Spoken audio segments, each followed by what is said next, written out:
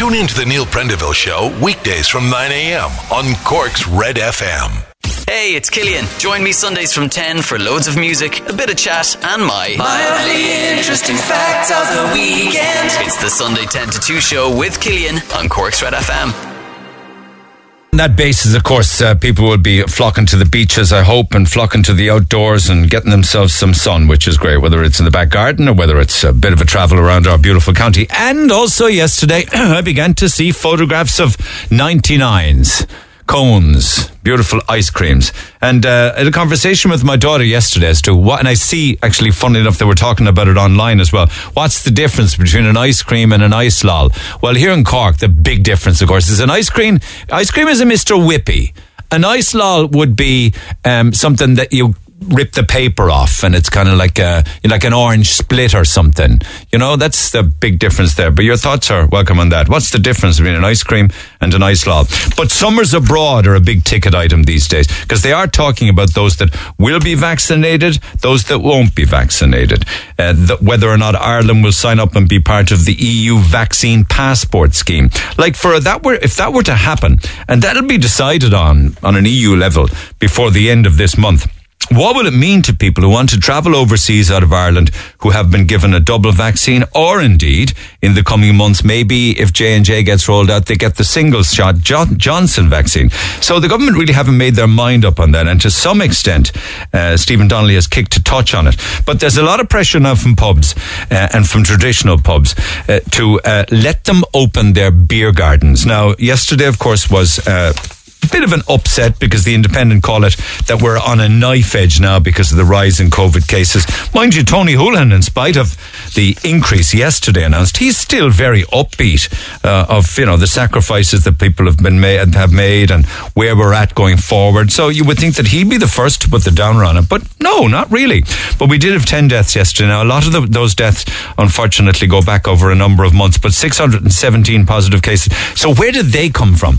Well, the Irish Times this morning says it's a really lucky bag of positive. Well, without wanting to use the word lucky bag, but it's an all sorts mix, if you like, of places. Because you're talking about secondary school infections, you were talking about workplace outbreaks, and we heard of the big outbreak yesterday in Kildare, over 70 in the workplace in Climbing, childcare facilities. And that's not all. They're talking about households mixing too much, birthday parties that are back, funerals that are too big, wakes that are being held when they shouldn't be. So that's all the different clustering the Irish Times carried on their front page this morning.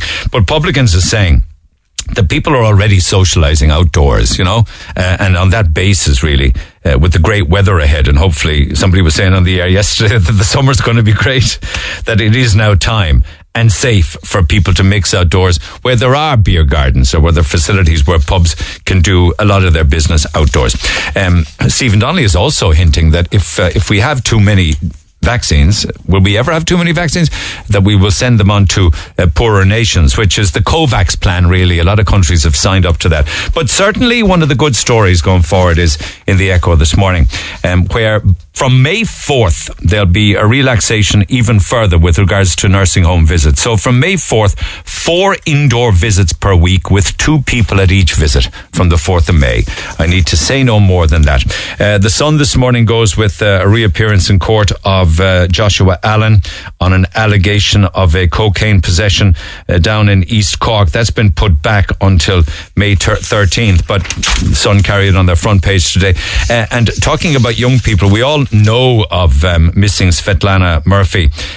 She was found by police in Northern Ireland yesterday, and that story makes all of the papers today. She's a Blackrock County Louth girl who'd been missing for quite some time. But what interested me is the last couple of days, I know what it is now because I went and asked questions about it, but this sign over the link road and, you know, on the different big boards that we have, you know, they're usually used for stay safe, stay apart, to get back together kind of ones. Remember those signs for COVID?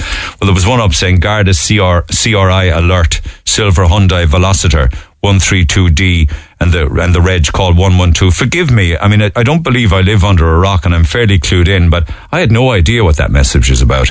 And checking with some other people over the past day, a lot of other people had no idea what it was either. It is actually a child rescue alert.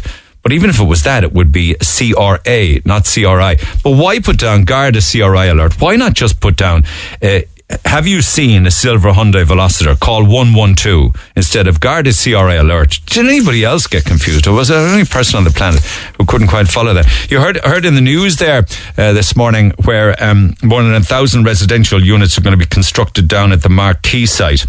Don't know what's going to happen long term with Live at the Marquee. I sincerely hope that Peter Aiken ploughs on, because it's been a fantastic run of gigs and we want more of those. So maybe ultimately he'll find a new place to do it. But I heard in the news there, Councillor Kieran McCarthy not very happy with this, while others would say if you want city living and more people living in city and suburban areas, you got to build up as opposed to out, because it's just about space. So what they're talking about down there, and I've seen some of the Echo this morning carry a computer-generated image of the proposed Docklands apartments. They always look nice in generated images. But what I've always found that you need to worry about is how do they age? How well will they look in 5 or 10 years' time, you know? And Kieran McCarthy is saying in The Independent this morning that it is a soulless and windswept development. He's not happy about it at all. But we are talking about 1,002 apartments. We're talking about 12 blocks. Some of them will be 4 stories high, others 14 stories high.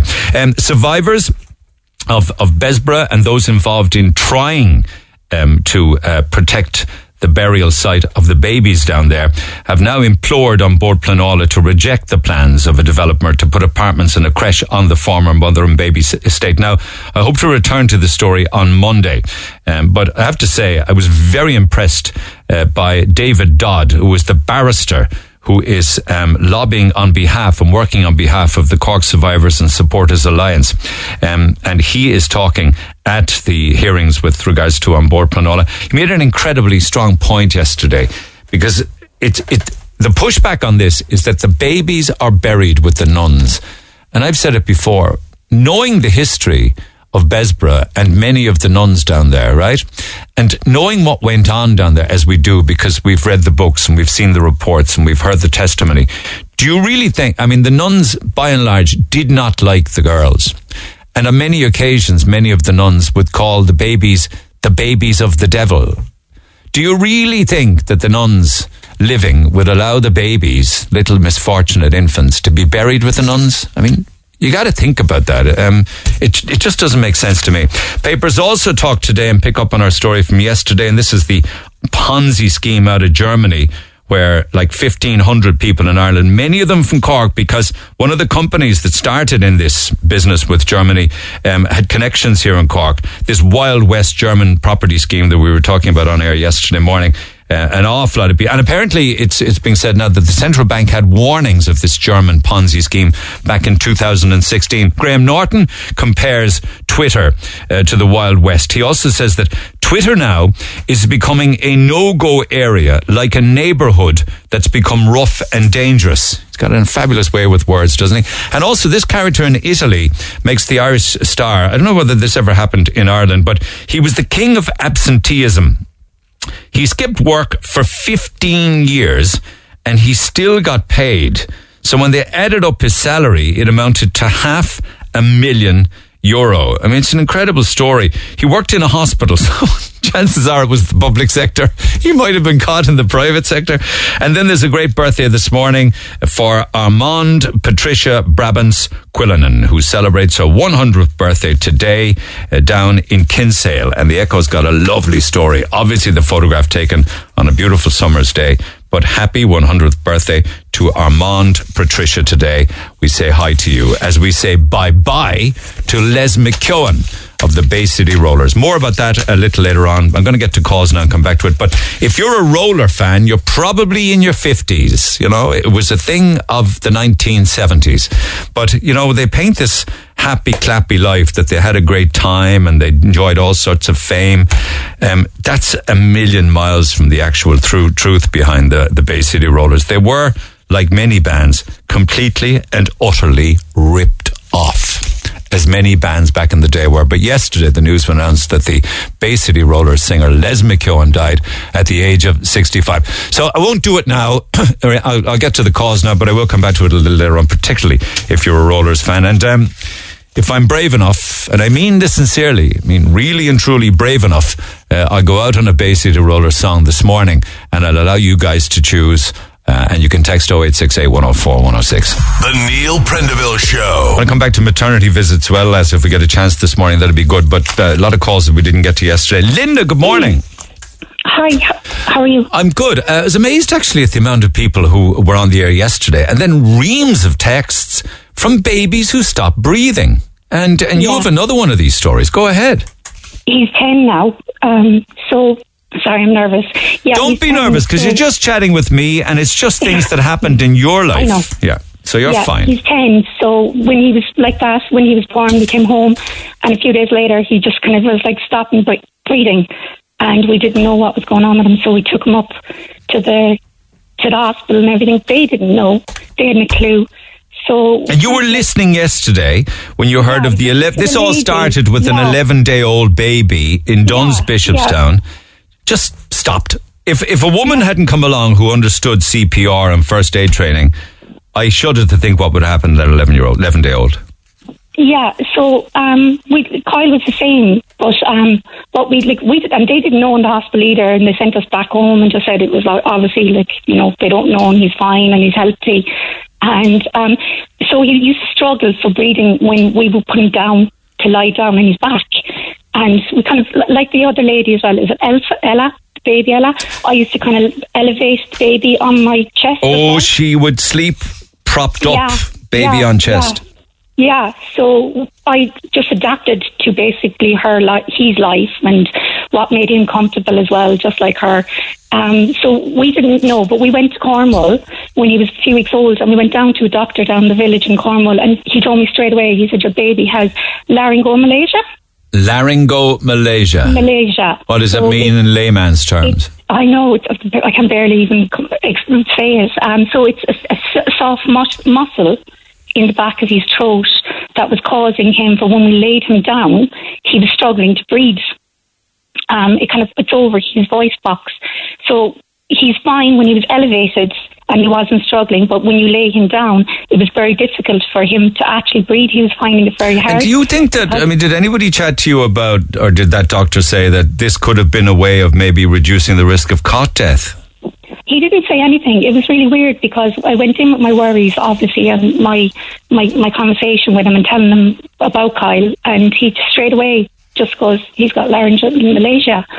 And he just said to us, keep him elevated and even leave him sleep in his car seat or his... Right. Because he would be propped. Yeah. And that's what we did. So Did he grow out of it?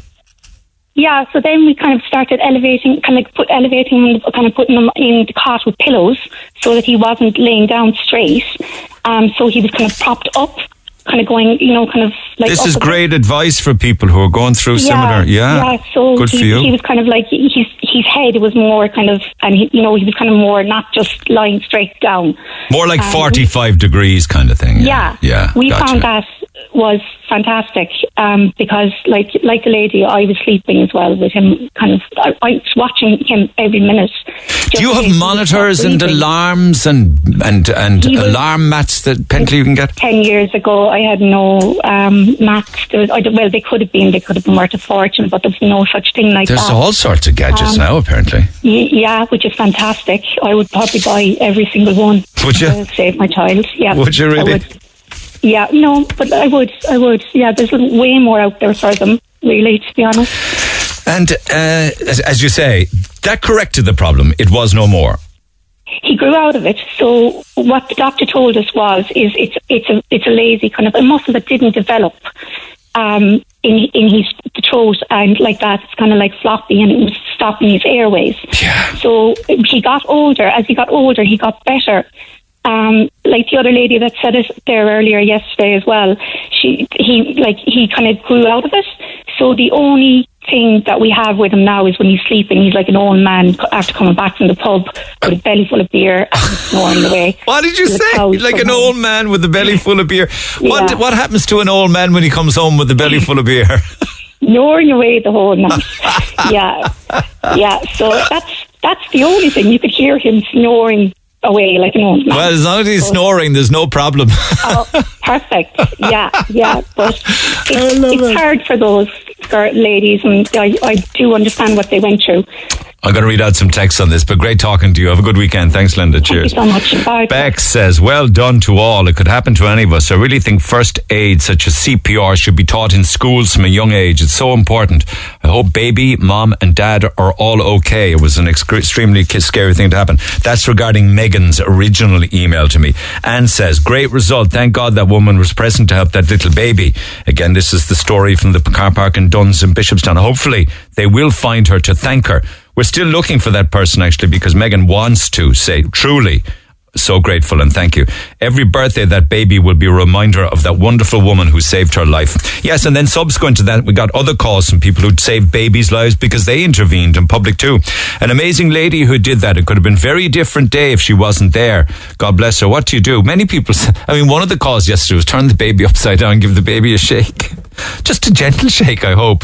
Well done, fair play. People are fantastic in times of crisis. The heroine should be acknowledged for this amazing thing and saving that poor baby's life. Well done, an inspiration. CPR is great to know. I did the course and it does save lives. Well done, that lady. First aid should be taught in all schools, says Jason.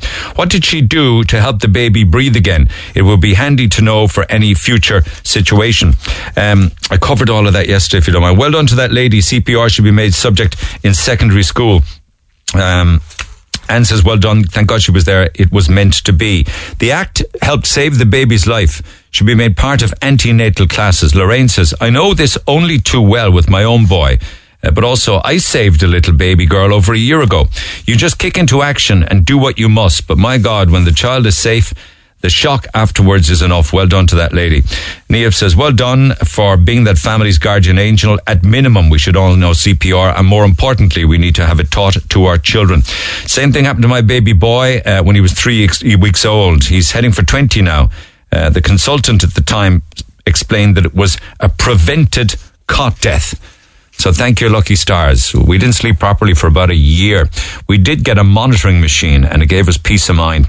And Gemma, just finally, well done. That's so frightening. Thank God the baby's okay. I'm sat here feeding my 5-day-old, listening to these stories. There's me not sleeping for the rest of my life now, I'd say. No, what you mustn't do is spend your life worried or anxious about your small little baby or your newborn baby. Can I say that? Because I know that there are risks, but you don't want to be creating them either, in your head. This is to be an enjoyable time. You need to be enjoying these times. This beautiful new gift and this beautiful arrival. We got calls on the way after the break. Call the Neil Prendeville Show now. 1850-104-106. Red FM. You betcha. It's a Free Food Friday again today because it is Friday. It's your opportunity to scoop some Oak Fire pizza, so make sure you get on board right now. Text who you are and where you are to 0868 104 106. We will have 3 winners again today. Each of you will receive 4 large pizza vouchers and sides, and you can redeem them piping hot and all sit down and have a good pizza party courtesy of ourselves and Oak Fire Pizza. And you can pick up pizza this weekend if you're intending on having some from Oak Fire Pizza, real wood-fired pizza, Clonakilty, Bandon, Princess Street, Gillaby Street, and they're doing so well at Oak Fire Pizza that there's a new location coming soon to the East Village in Douglas. Okay, so that'll be another welcome outlet for Oak Fire Pizza. So text who you are and where you are to 0868 104 106. But busy morning this morning, phone-wise as always. So back we go. John, are you were in the City Hall yesterday queuing for a jab, was it? No, I was in the City Hall on Wednesday. Sorry, my apologies. The text came in yesterday, so the day before. How was the experience? Not great. I joined the queue at 12:10 because my appointment was 10:01, and I expected that there would be some bit of a queue there. But it was 10:02, an hour and 40 minutes later, that I actually walked into one of the vaccination bays. Right. Now there was no opportunity for a person to sit down or anything else. As the fellow says, we get older, we all develop problems, and some people can't stand for that length of time either. There was a lady in front of me who was using a walking aid, and she was left waiting for quite a while as well. Okay, now that is serious, because when I first heard it, I said, we waited 12 or 13 months for a vaccine. We can wait an hour and a half for a jab. But in fairness, somebody with a walking aid for an hour and 40 minutes, you're saying, standing, is it? Well, the walking aid she had, she could sit on it, but despite that, she was still left waiting for quite a while. Now, somebody came along then and took her into the vaccination centre, but at the same time, she was still left waiting. My wife got the injection last week, and when they seen that she was using a walking aid, they took her straight in and vaccinated her. Was that in City Hall as well? No, that was in the Bonds. In the Bonds? Yeah. All right, okay. So we seem to be vaccinating in quite an amount of places, don't we? CIT vaccinating, City Hall, Bonds are vaccinating, obviously GP surgeries are vaccinating. We know that they're vaccinating out the Yin Yang down in Páirc Uí Chaoimh. So there's a lot of it been rolled out, fairness. There is, but I mean, in the City Hall, I counted on the side I was on, I counted 16 vaccination bays. There was 6 in operation out of the 16. Why? Did you ask why? No, there was no point in asking why, to be honest with you, because I turned around and when I was in the queue, it was a double queue, and people on the left-hand side, a lot of people had been queuing behind me. They were brought in before me. So I seen a chap walking around with a clipboard, and I assumed he had some bit of authority, and I called him over and I explained to him that I was waiting for an hour at this stage, and that there were people whom I know were in the queue behind me outside, and they'd been taken in before me. What did he say? And he explained it to me. Yeah. He just looked at me and walked off. He didn't even answer you? He didn't say a word. He didn't even respond to you? No, he didn't even respond. He just listened and walked off. That was it. I have to say, that's quite ignorant, I must say. Well, I would have thought so as well. I mean, you could give some kind of an answer, even if it isn't the right answer. Well, you could acknowledge that you were being spoken to. You see, there would have been a chance that they were brought in ahead of you because their appointment time was before you, maybe. I mean, you could have said that. Because my appointment time was for 10 to 1, right? And it was just the way that the security staff were bringing the people in. They just closed off the front of our queue, and the people on the other side were just being wheeled in before. And many of those, I won't keep you much longer, but many of those that were being vaccinated would be still elderly or vulnerable, would they? They would be in the 65, 70 age bracket. Yeah. You know, because they were the people that were being brought in. So basically the reason I'm doing this is just to warn people that you could have that much of a delay and to prepare yourself for it. And maybe the reason they've only 6 out of 16 is that they don't have enough vaccines to use up the 6 booths. But they could move it faster, couldn't they, by opening them all? You know, it would make more sense. It's not as if they don't have enough vaccines. If they have 16 booths and they're vaccinating in 16, they're vaccinating those in the queues faster. Yeah, but sure, the thing is that they probably haven't got the personnel either. Ah, come on. Surely be to God you would be able to get the people, you know.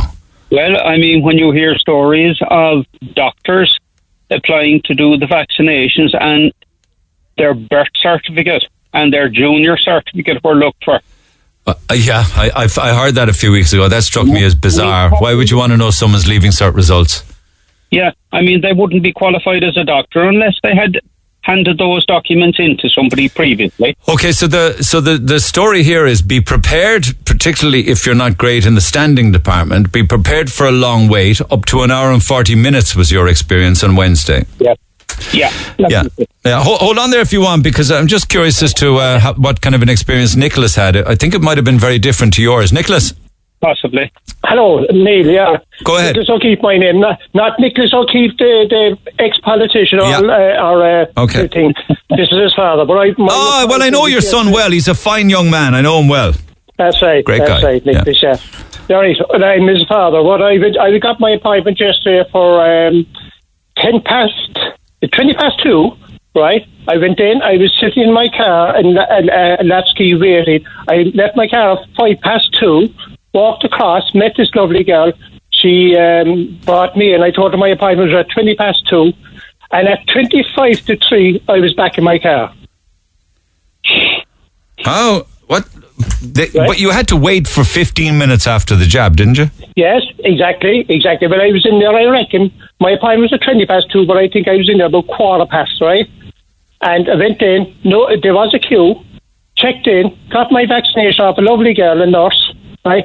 Back out, and she put a sticker on my hand to say if I was to leave the building at 14:35. Yeah, the time that you took out. And that's right. I thought it was the best experience. Now, I know a person I was in there on Wednesday that was delayed, but I don't know what the reason for. You think Wednesday was a rogue day, maybe?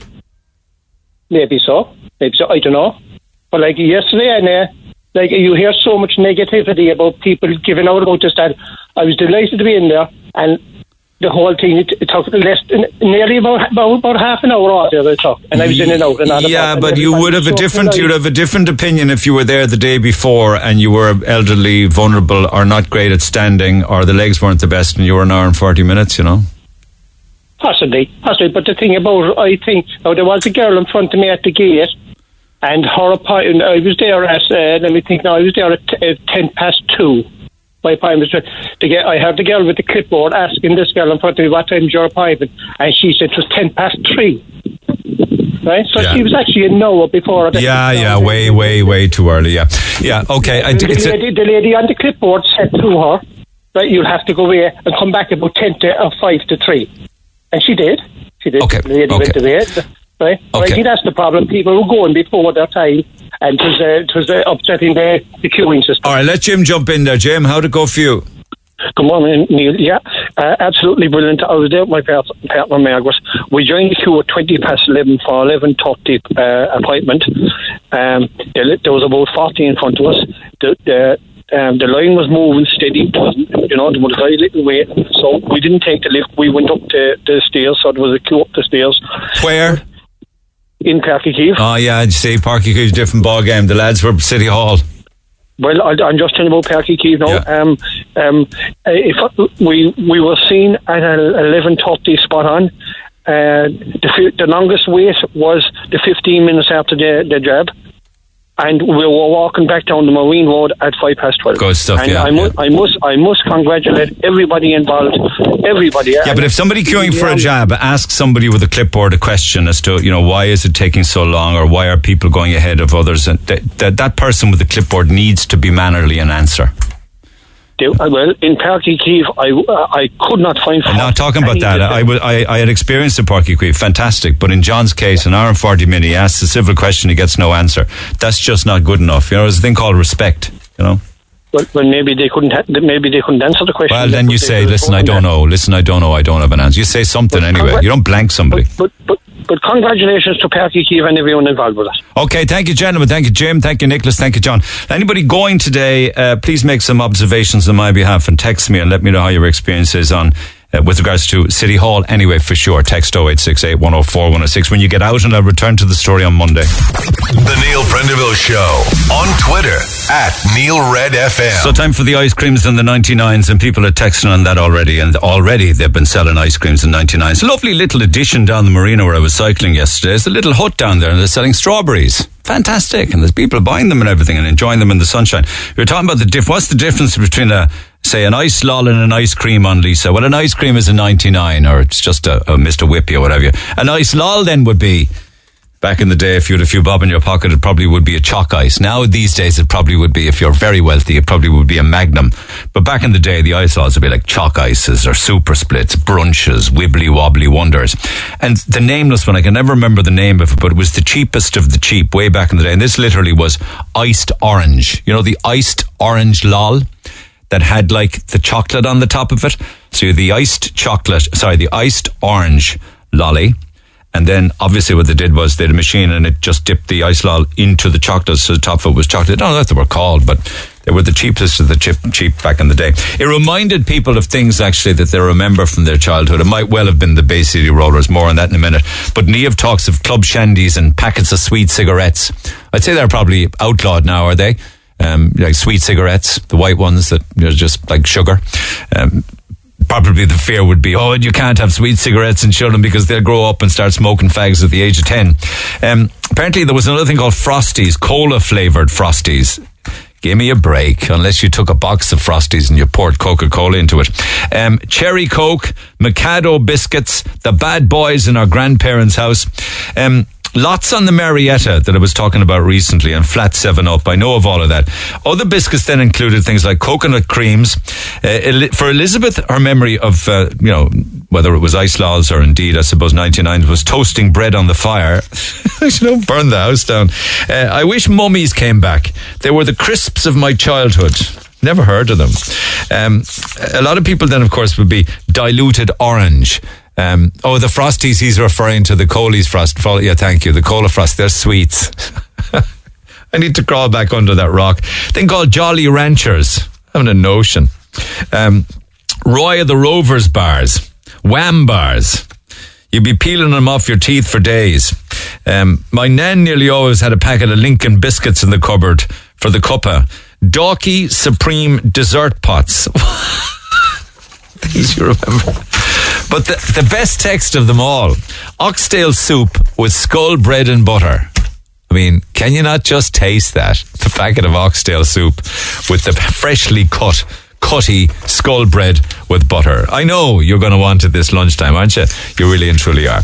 Anyway, as mentioned earlier on, for those of you who, people can appreciate music at all ages, I know that, but you would need to be a child and a smallie in the back end of the 60s and early 70s to be appreciating the music of the Bay City Rollers. And I know a lot of you do. So Les McKeown died yesterday at the age of 65. We don't know how he died or what was the cause of death, but a statement posted on Twitter yesterday by his family said, "It is with profound sadness that we announce the death of our beloved husband and father, Leslie Richard McKeown." Les McKeown.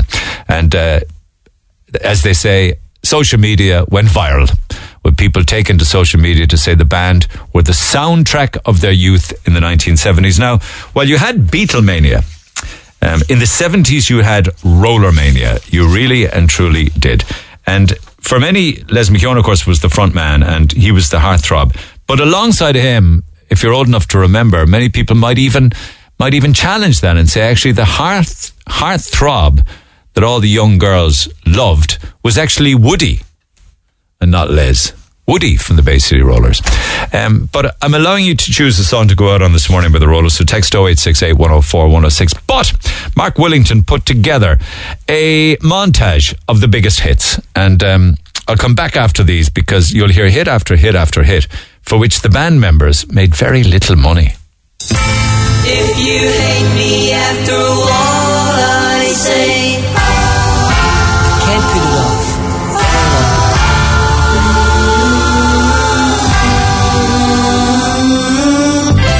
Just gotta tell her anyway. Bye bye baby, baby goodbye. Baby, bye bye. Bye bye baby, don't make me cry. Baby, bye bye. I don't know what it is that makes me love.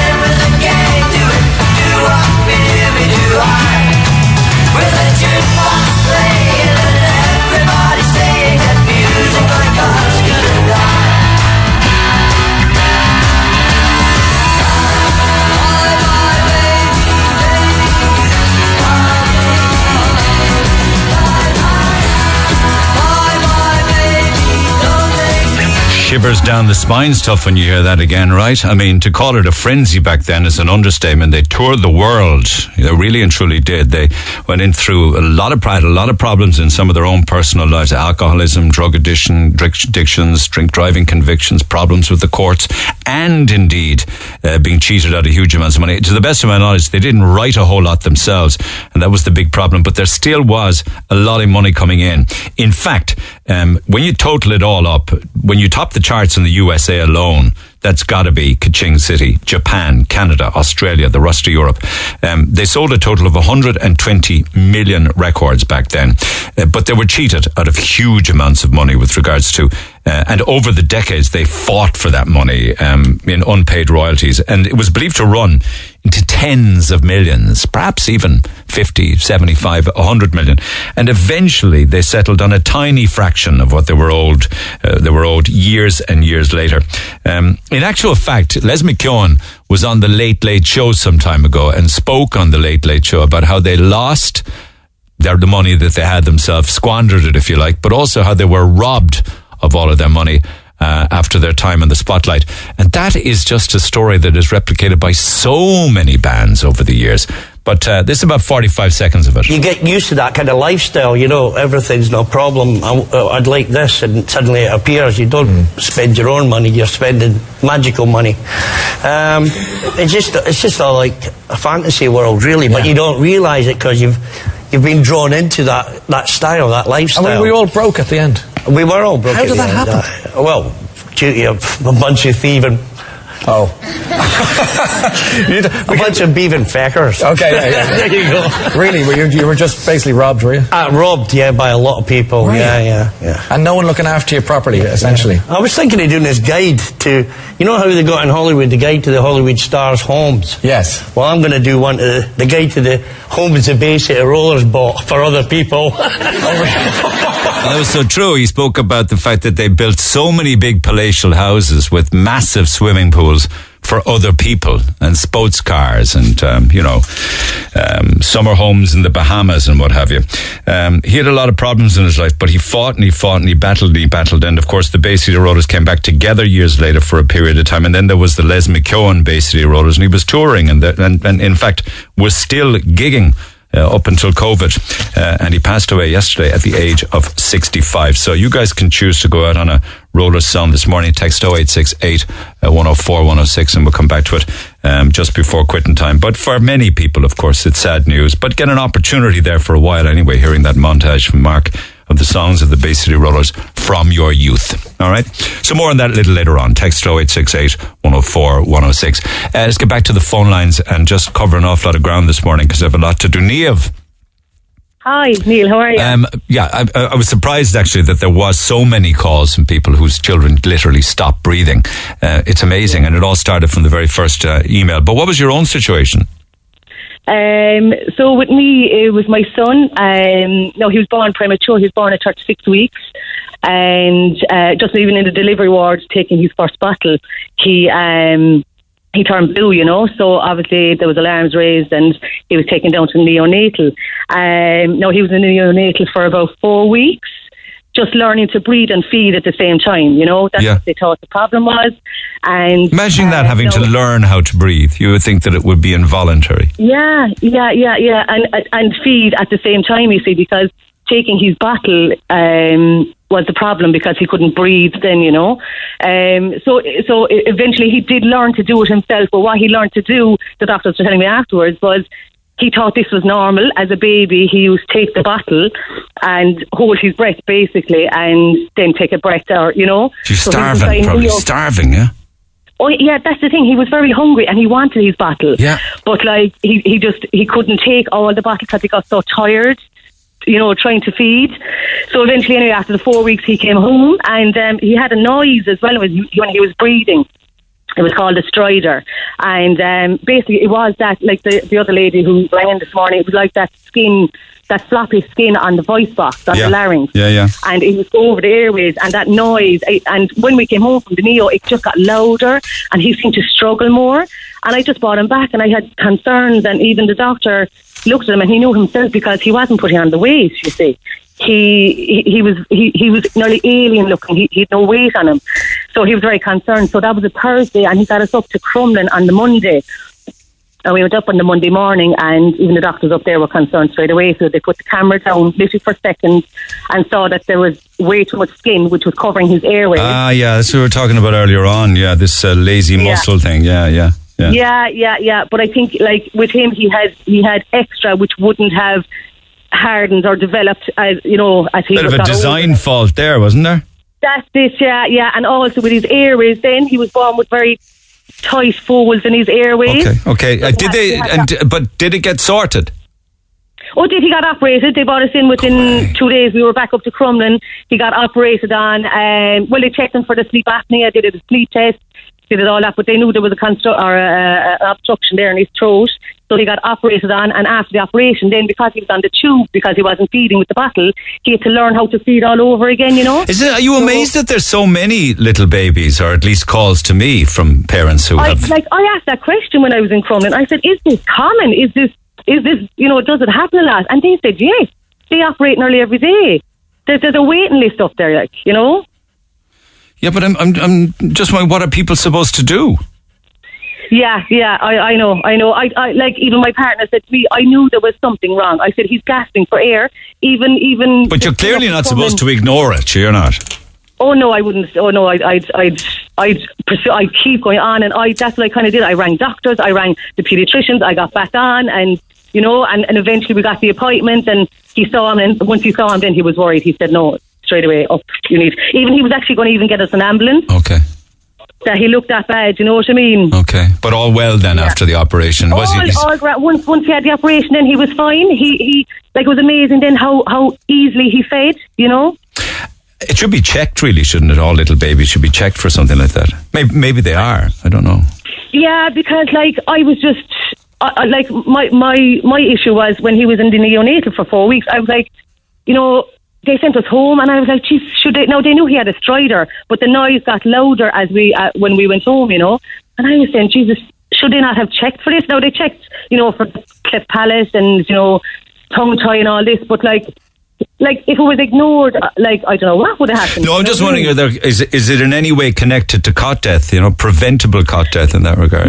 Yeah, I don't know. Yeah, exactly. You would think. Yeah. All right, appreciate it. Thanks for taking the call. Cheers, Niamh. Take care. Listen, Ian and Lisa were to be married today, but it was cancelled due to the fact there were small numbers and COVID and stuff like that. So Hilary said, appreciate if you could send the good wishes for a lovely weekend. We're looking forward now to September 21st when, please God, the wedding will take place. So yours from parents Lyons and Walshes and all the extended family, including Hilary, to Ian and Lisa. So I hope you're not feeling too down in the dumps today for the day that's in it. It's a sunny day and it's just a postponement. And, you know, in September, you'll have an awful lot more people at your wedding than you would have done today.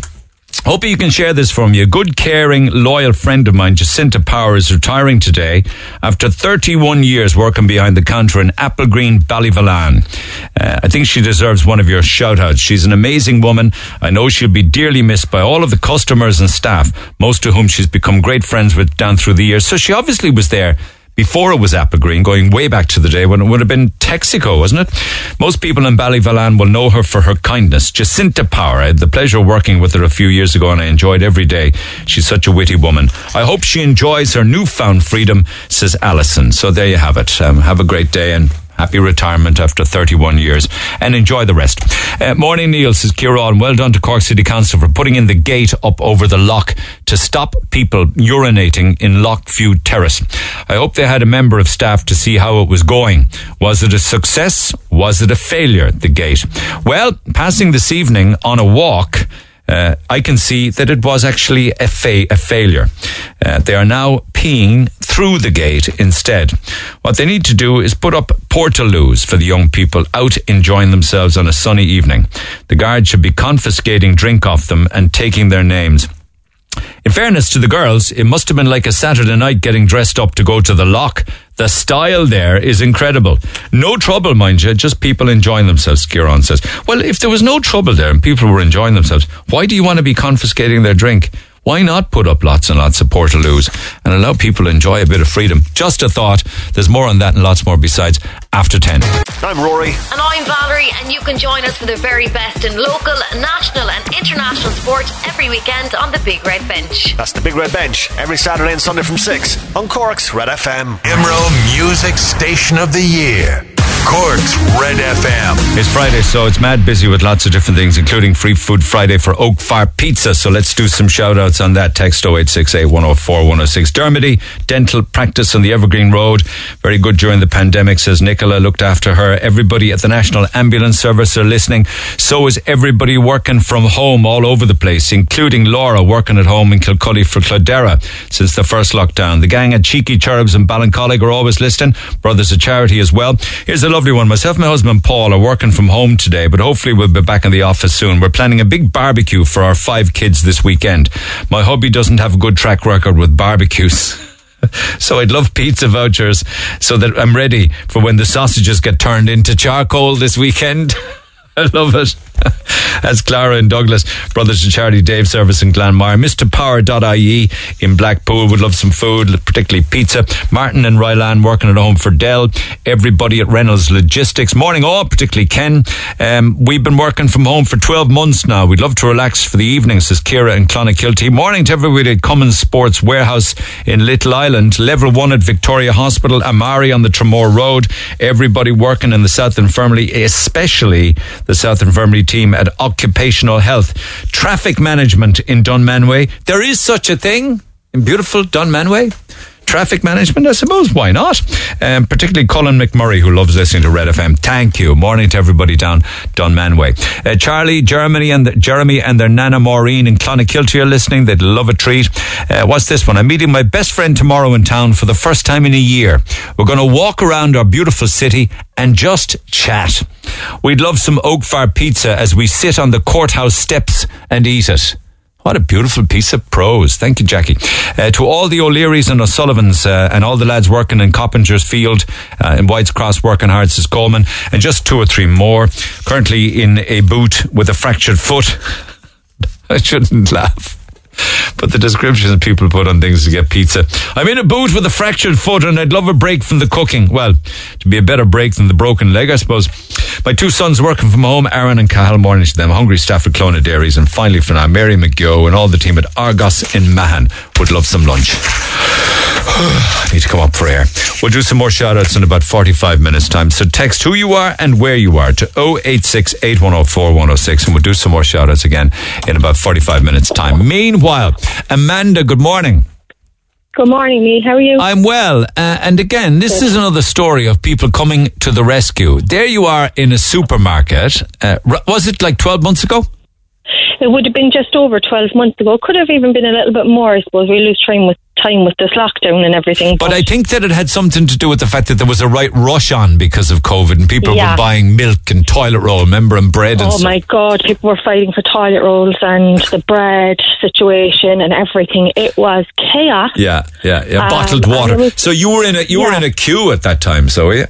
So I'm in a queue, and every checkout is open in the supermarket, and there's quite a lot of people in every queue. So, but we're moving along nicely, and I just hear these screams from up ahead, and I'm trying to see, but at the same time you can't see up to the very top because there's so many people passing up and down while the queues are there as well. And I see this girl come running towards me, and I notice her. And I know her, and I say, "Oh my God, you all right? What's wrong?" And she's screaming, "Someone help! Someone help! Someone help!" And there's a lot of people around, and everybody's looking to see what's the commotion. So I leave my 2 children in the car, in the queue. Sorry, and I say, "Just wait here 1 minute." And I go up the queue, and I see that the baby is in the buggy, and the baby is blue. He's not, there's no airways free for him, but he's eating something, so I think that there might be something stuck in his throat, and everybody's panicking around. And to be fair, there was another girl in the queue as well, and she was helping me, and I was helping her, and I said, "Get him out of the buggy, open the strap." So people were just... Did you actually know what you were doing now at this stage, do you think? Well, I've worked. I do work in childcare. Okay. And I'm trained. Okay. CPR trained. All right, get him out of the buggy. So, Get him out of the buggy. Yeah. And I noticed that he have this coat on him. He's got a jumper underneath. He's got layers of clothes. Now, the weather is fine, but obviously the mother's just wrapping up the child to go out and get a few bits in the supermarket, etc. But the amount of people that's in the supermarket, there's no air. It is completely and utterly roasting hot in the supermarket. I don't even know if they had air conditioning on or anything, but it was the amount of people that were all together. It was chaos. So I can't get in front of the buggy because there's actually a lot of boxes in the middle of the A lot of what? A lot of boxes. Okay. So they're obviously restocking the shelves and filling the shelves up, and there's not enough space for me to get through. So there's the line of people. The buggy is there, so I'm behind the buggy, and someone opens the straps from the front, and I just rip the child out of the buggy. I just tell people, get out of the way. And I run to the front of the queue with the child, strip him down, take the coat off him, lie him down the floor. I feel for a pulse straight away. There's nothing there. So I'm panicking then, even though I know what I'm doing. The panic is on, but everybody around me is saying, is he okay? Is he okay? What's wrong? He's choking. There must be something. So I just put my fingers inside his mouth just to see. I run them along his palate, around under his tongue. There's nothing in the mouth. So I shout to the mother, where's the cork off of the tube that he's eating the food? And she said, what tube? What was that? The tube of food. You just pick up these tubes of ready-made meals and stuff like that. What? What are they? Well, they're like pre-made meals. So you pick them up in any supermarket, really. You can get them in yogurt, you can get fruit. Okay, I don't know them, so that's like they're just something quick and easy if you're out and about, They're pre-made meals. So they're probably not the thing to be given kids, but when you're out and about and you don't have something prepared and you're running to the shop, then maybe it's something that you could use then. No, I'm not judging. I just didn't know what they were. No, so, okay. yeah. And now I know. Okay. So the baby is about 1.5 and he's sitting in the buggy eating this tube while the mother's picking up her few bits. But she had the cork, so what people thought were he must have swallowed the cork. But he didn't. So what happened was that he was sitting in the buggy, eating away. There's a lot of people around, not a lot of air in there. It's very hot. He overheated. Had he too much clothes on, do you think? Do people put too much clothes on babies? He had a lot of clothes on him, yeah. But, it's no fault of the mother. It's just the fact that... It's a temperature change, yeah. Yeah, in the supermarket it was so warm. Outside there's a little breeze. I mean... So how'd you get him back? Driving. She's in pushing the buggy all day. She's not driving, so she's doing the right thing by putting clothes on the baby, Okay. So next of all, anyway, with the help of another girl, we roll him over on his side then, and I tapped his back a little bit, but I put the right leg. The left leg was on the floor, but I poured the right leg over to the side, and I started tapping on his heart, where his heart is. Started tapping there for a few minutes. Stripped him down as much as I could. He opened his eyes, and everybody it was like you could hear the sigh of relief through the whole store. Everybody was watching. There was an ambulance call. Another girl called an ambulance. So the ambulance is on the way. The baby's eyes are open. He's not choking. There's nothing stuck in his airways. He's overheated. He went into what the mother described as maybe it's like a seizure. Yeah. And he just had no air. The mother she didn't know what to do. She got such a fright that she just ended up running around the supermarket. Why? And running out the door looking for the ambulance. Oh, yeah, okay. Miss Forge. So there was nothing that she could do. And she could see that at the same time. She was very distressed looking at people trying to save her child. You'll have to save a child there yourself in a minute, yeah. So, but you brought the child back. I did, yeah. With whatever technique you just described there. Yeah. I sat him up on the windowsill inside the supermarket. What could have happened if you weren't there? I don't know, Neil. I'd say Like, people were helping, but people were only doing what they thought they could do. They didn't know, like, but I didn't know either. I suppose it was just, you get that rush of adrenaline and you just go into that mode of, this is what I have to do. Why were you critical of the staff? The staff, it was disappointing to say the least, because I had 2 kids with me. One's my own son and one is my niece. And they stood over on the side of the checkout with a lady. I was familiar of the lady, so it wasn't a stranger. But if it was a stranger, it would happen to be a stranger. This whole situation is going on. The child is sitting on the windowsill and he's stripped down to the vest now. People wanted to give him a drink, whatever. I said, no, don't give him anything. The same come around, so he was very dazed. But when I looked around at the amount of people that were in the queues looking and trying to say, is he all right?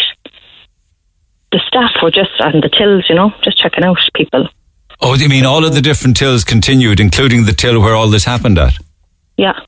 That's bizarre, isn't it? There wasn't one person got off of their checkout. Or, they didn't even come over or just, gee, there's a baby. They just continued to check out people's groceries. No air. It's bizarre. And there's nobody coming. So somebody calls for somebody. Can someone help? Do something.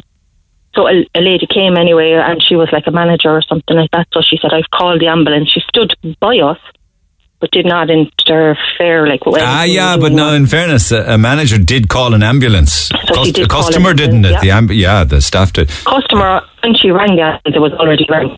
Oh, customer. Somebody done that immediately. Yeah. Was a customer done that. Yeah. But, afterwards I spoke to another manager down there and I said, why didn't anybody help?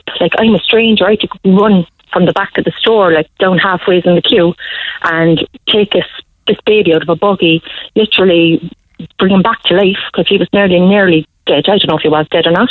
He had no pulse, and I checked it. Have you met that mammy since? You have?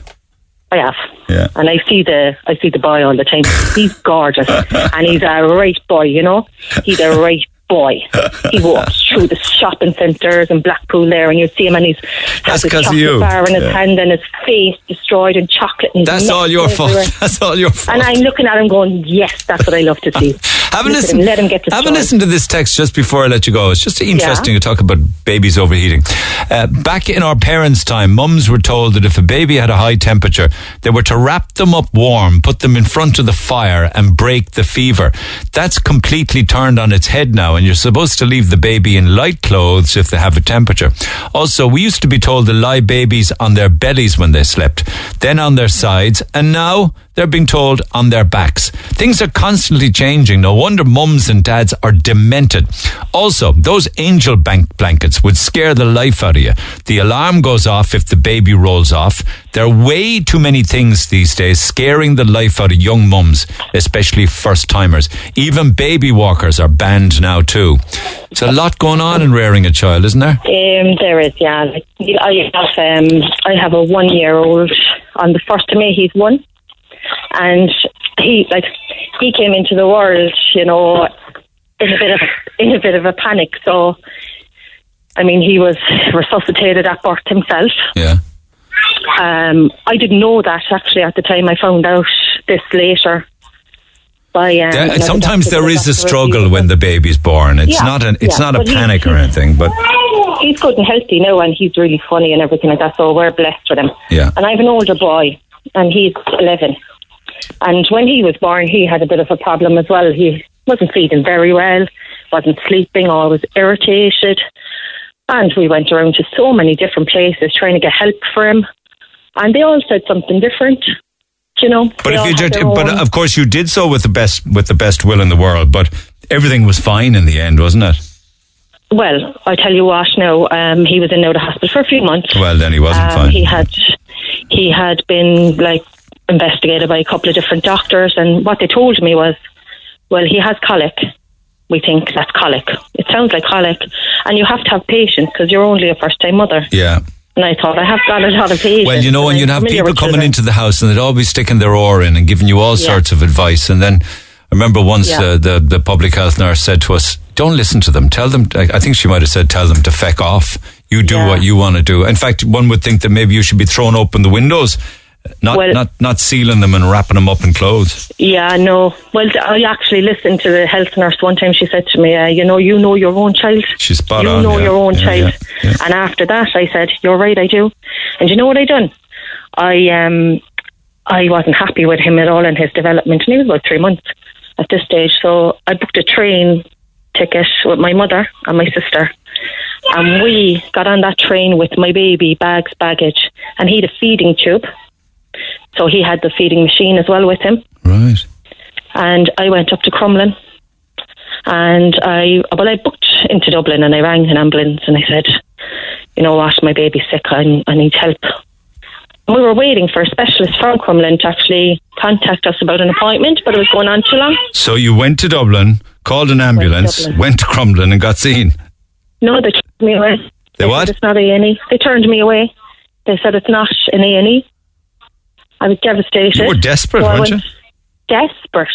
My baby was very sick, and there was nothing anybody was doing. And just briefly, what did you do?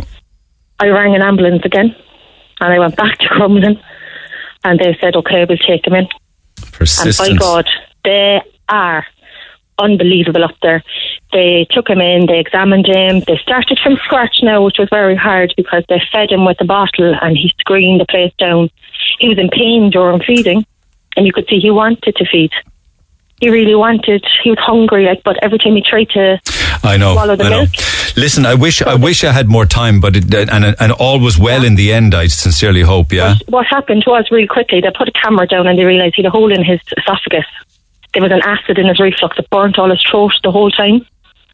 So like that, they did a feeding program with him after they made it better. Like they healed it up with medication and everything, and they've done tube feeding for a while and introduced the bottle. And I mean, he's 11 now, he's amazing. The persistence of a mother. Well done. Yeah. You know your own child, like, don't you? Oh, lovely catching up with you, and well done on that intervention. Thanks, Amanda. Cheers. Nowadays, Neil, most daycare centres in Sweden put children outside to rest. And that's saying something in Sweden, isn't it? It's common to see rows of prams lined up in the snow at nap time, with youngsters fast asleep inside. Spotting a baby napping outside alone in frigid sub-zero conditions isn't necessarily a cause for concern in Denmark or Finland or any of the Nordic countries. Apparently, in these places, parents commonly put their babies down for a nap outdoors because babies may get better sleep while being exposed to fresh air. Back after the break. Talk to Neil Prendeville now.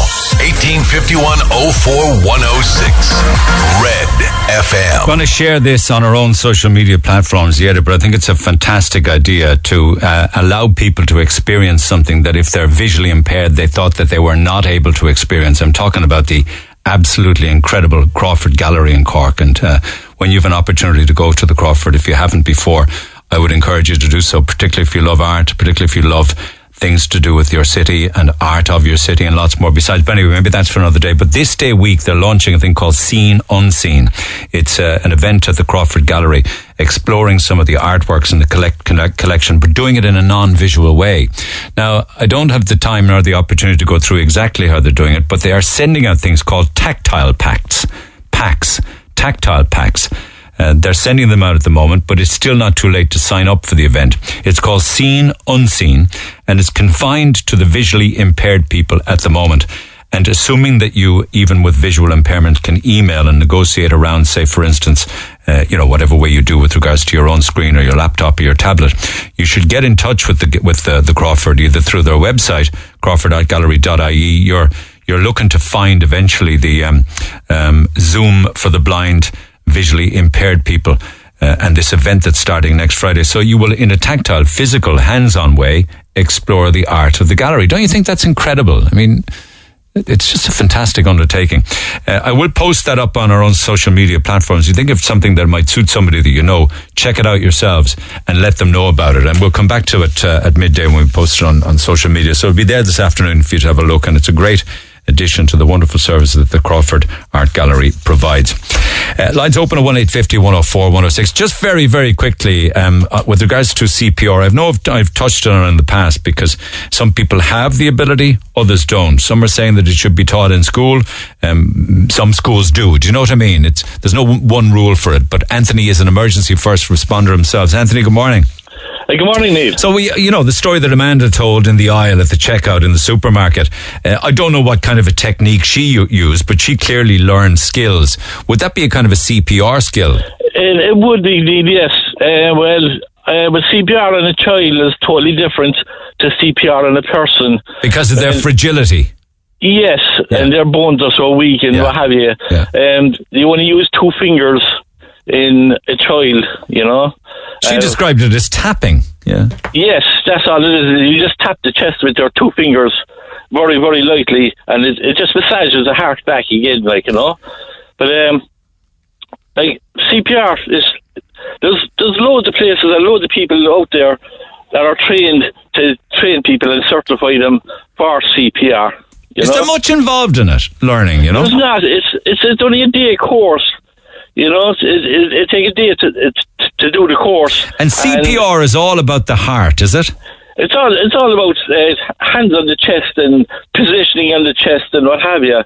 But does it involve blockages? I mean, it's all very well. Yes, it does. Sometimes you might have a choking there, and it'll work out nearly the same as a heart attack. They'll stop breathing.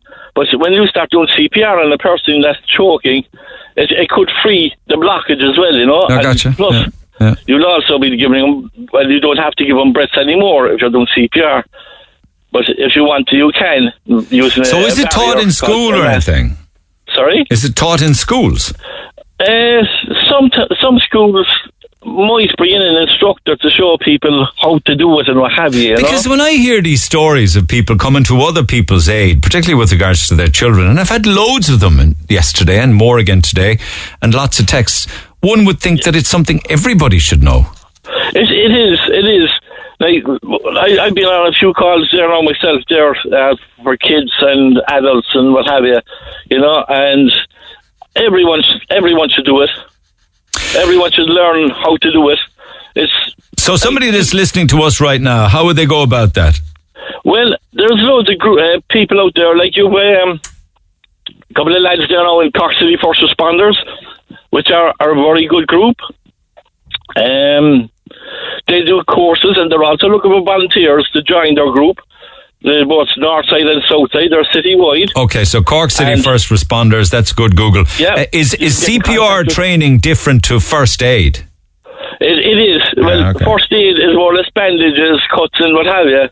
And it takes in some CPR then as well. My son did a course years ago in St. John's Ambulance down there by... Yeah, well, he would have done the CFR course. There you go. Course as well. Yeah, okay. But what do you call it? But the lads there now in Cork City First Responders, they train you up there, and if you want to join them, you can join the group, and you'll be attached. You'll be going out on emergency calls in with the National Ambulance on cardiac arrest. Yeah, but if you just want to know it so that when you're walking around, you can come to somebody's aid. Oh yeah, you can use it anywhere you want because you'll be certified. Is there a cost? Well, as far as I know, I think Cork City Responders, if you're joining the organisation, you'll be on a roster for a call out or what have you. They might do it free of charge. You see, this is where the confusion is. If somebody doesn't want to give of their service as a volunteer, but they want to go to somewhere, they can go to Willie Donovan's CPR on Facebook. So the best thing I'm hearing, the best thing to do is he's a certified instructor. Okay, but there is no HSE portal that will direct people to go for a CPR course. No. See what I mean? No. That's like, okay, so it's all about Googling and finding it for yourself then, isn't it? Yeah, well, Willie Donovan's CPR. If anyone wants to get in contact with Willie, he can contact him on Facebook. All right. Okay. Or you can have Rapid CPR, which is Eric Donovan. He's in Ballyvalan. He's another good instructor there for CPR and first aid training. And I think I spoke to Eric before, actually. Almost you probably did. Eric is a good instructor there as well, and Willie O'Donovan there. Okay, what I might do is get that list off air and then I can pump it on air again. Just before I let you go, and we can do that off air, get some of those names and contacts. Have you ever been in a situation where you're just out and about minding your own business and you've seen somebody, adult or child, struggling or in trouble?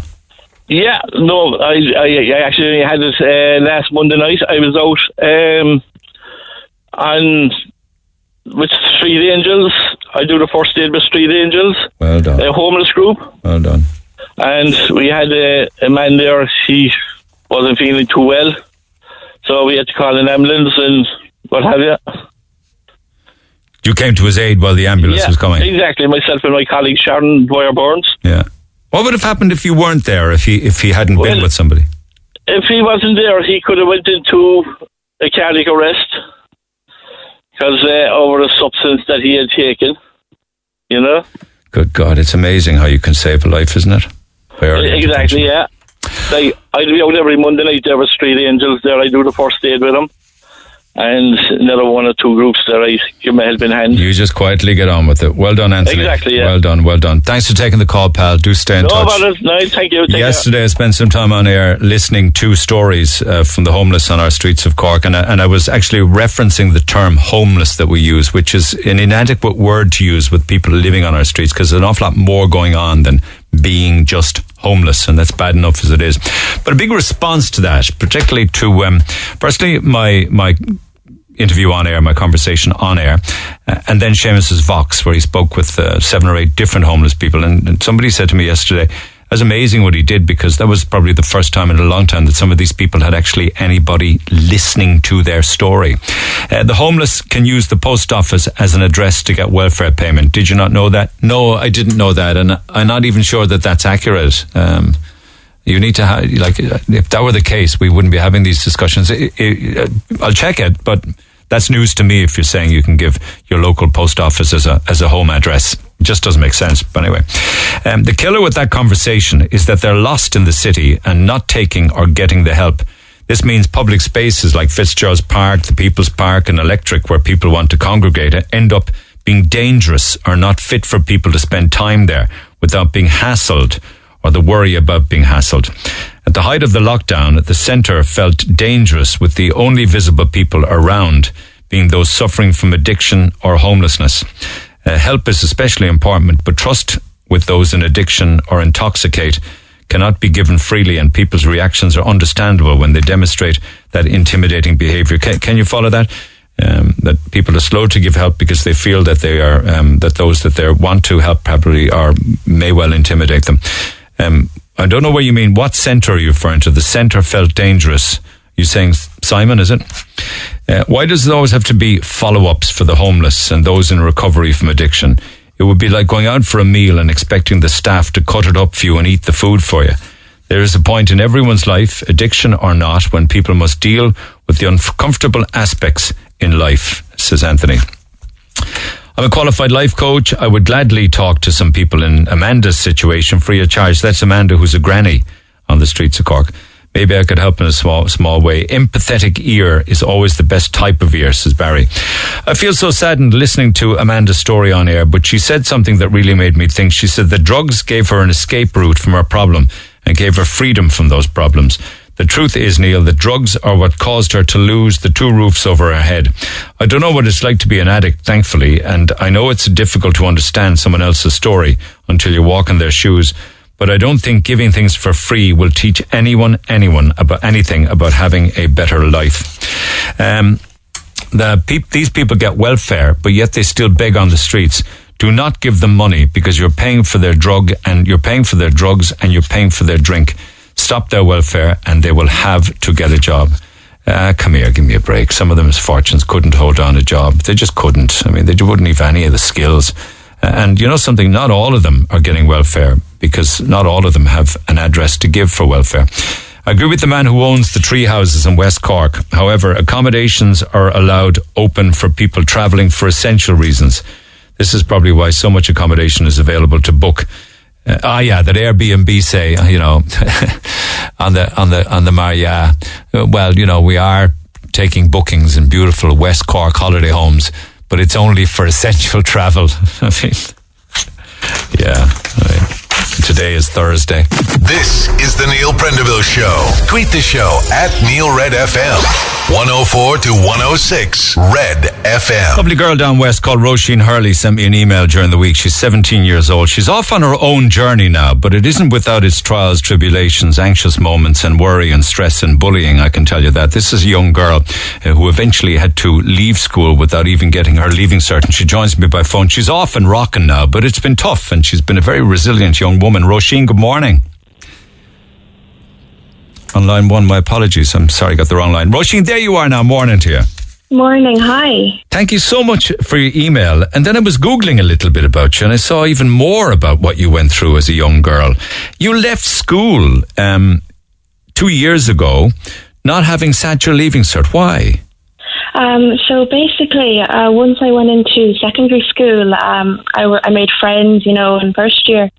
And throughout the next few months of first year, some of my friends started to say names to me and point out features of my face, not in a nice way, And just from then on, people started to join in, and I suffered abuse for that for 4 years. So then I decided to leave and move to a different school. You were, and these are your own words, not mine, adopted from China as a baby. Yes, that's right. Yes, I was adopted when I was 1, and I'm fully Irish, and I've lived in Ireland my whole life. So I didn't think, I thought I was normal like everybody else, in primary school. Nobody thought to say anything to me, But the minute you hit secondary school, your race became an issue for these bullies. Exactly. That's the only thing that they could talk about.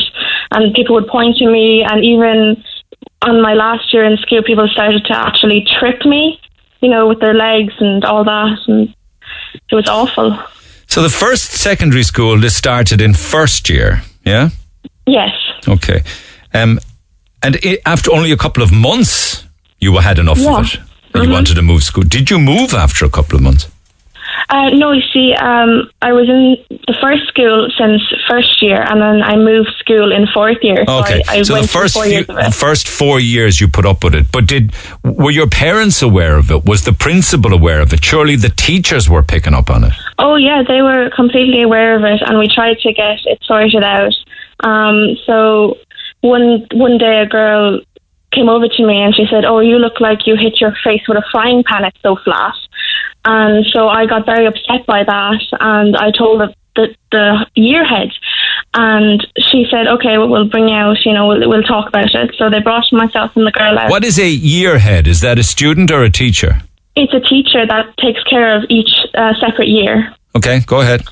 And so they got us to go out, and we just sat down, and all she said was, "Okay, say sorry to each other." And we did, and that was that. They didn't give any discipline or any teaching. Why did you have to apologise? Because I did say something to her, because I felt like I needed to defend myself. Of course you did. And then she then told the year head as well. So we both had to apologise. And would that year head and others in authority have known that was not the first time that somebody had said something to you? Oh yes, back in the first year, another girl came up to me, and then she said I can F back off to China and put me in a box or something. So my mother came into the school trying to complain, but they did nothing. They brought her into the office and told her not to do it again. But obviously she continued to do it again. Were there other students from other countries and other parts of the world, either born here or moved to this part of the country? Sorry, what? Well, you are, as I say in your email, adopted as a little baby from China. So therefore you had clearly Chinese features. Beautiful face, incidentally. But were there other young girls? Was it a girls' school? Yes, it was. Yeah, were there other young girls who were either born here from parents from other parts of the world? Did they get any grief like you did? I'm actually not sure. No one really speaks up about it anymore. It's all swept under the rug. No, but I'm saying, were there other girls from other parts of the world in the school besides you? Oh, yes, there was, yes. Okay. And were they targeted in any way? Not that I know of, no. Okay. So, did the school ever have assembly and talk to everybody en masse and say, No, this there is was not no word of it. acceptable, this is not tolerated. We have when first years would start, that they would have an induction where they would give them the policies and the rules and the threats of suspension, none of that. No, there's no topic on racial bullying, or it was just bullying. That's it. It's all swept under the rug, I feel. You found that very upsetting, clearly. Yes, I did. How did it make you feel? I just felt like I couldn't do anything by myself anymore, and I just felt like it was time for me to leave this school because it wasn't doing enough for me. Like I had no friends left, so I'd just sit in my locker, in the locker room, and I'd eat my lunch there, and girls would come in and they'd look at me and laugh at me. You were always on your own as the years went by. Your friends deserted you, the ones that you had? Yes, they chose sides with the girl that was saying those things to me. Was there always one ringleader? Yes, there was, yeah. So if this ringleader could have been taken out of the equation, and taken perhaps out of the school, life for you would have been a lot better. Absolutely, that's what I think. And that did not happen? No, it did not. They didn't even take her out after that. And she was a repeat bullier? Yes, she was, yes. And not one friend stood by you? Not one, no. How did the school feel then when you and your folks decided to take you out of it? We didn't really say anything else. We just told them that we're leaving, and that was that. I kept it on the down low just before I left, just so no one would find out about it. Were you relieved to leave, thinking things would improve? Yes, I thought I would get a new start and be able to do and sit my leaving cert. So you moved for fifth year, did you? I did, yes, to a different school. How did that go? And it was great for 1 month. I had friends from outside of school called Fororga, so I thought I'd join their group and everything would be fine. But in November of 2019, people started calling me out and saying all these racial slurs, the stereotypical ones. And I said, if this keeps happening, I don't think I can sit it. I've been through enough, But it did get worse. It did get worse, yes. Although the school was very, they wanted to do something about it, but I just said that if you take them in, they'll tell everybody, and then that'll be the end of it for me anyways. What do you mean by that? So, it would make it worse, is it? It would make it worse, yes, because people would still say it, because teenagers are teenagers. They don't care what authority says in schools, I'd care if they were suspended or kicked out, though. Yes, but I don't think that would be the obvious choice for them. I think it would just be a talking to,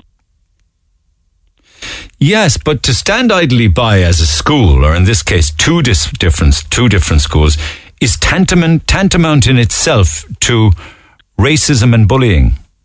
To do nothing is exactly that. It's tantamount to the crime. Yes, but you see, they wanted to do something, and I said, I don't think I can handle that, because then I'd have to talk to them, I feel like, and then that would just make everything worse for myself personally. So that's when I decided to leave. So there was more of this F off back to China and descriptions of your face and your facial features. Yeah.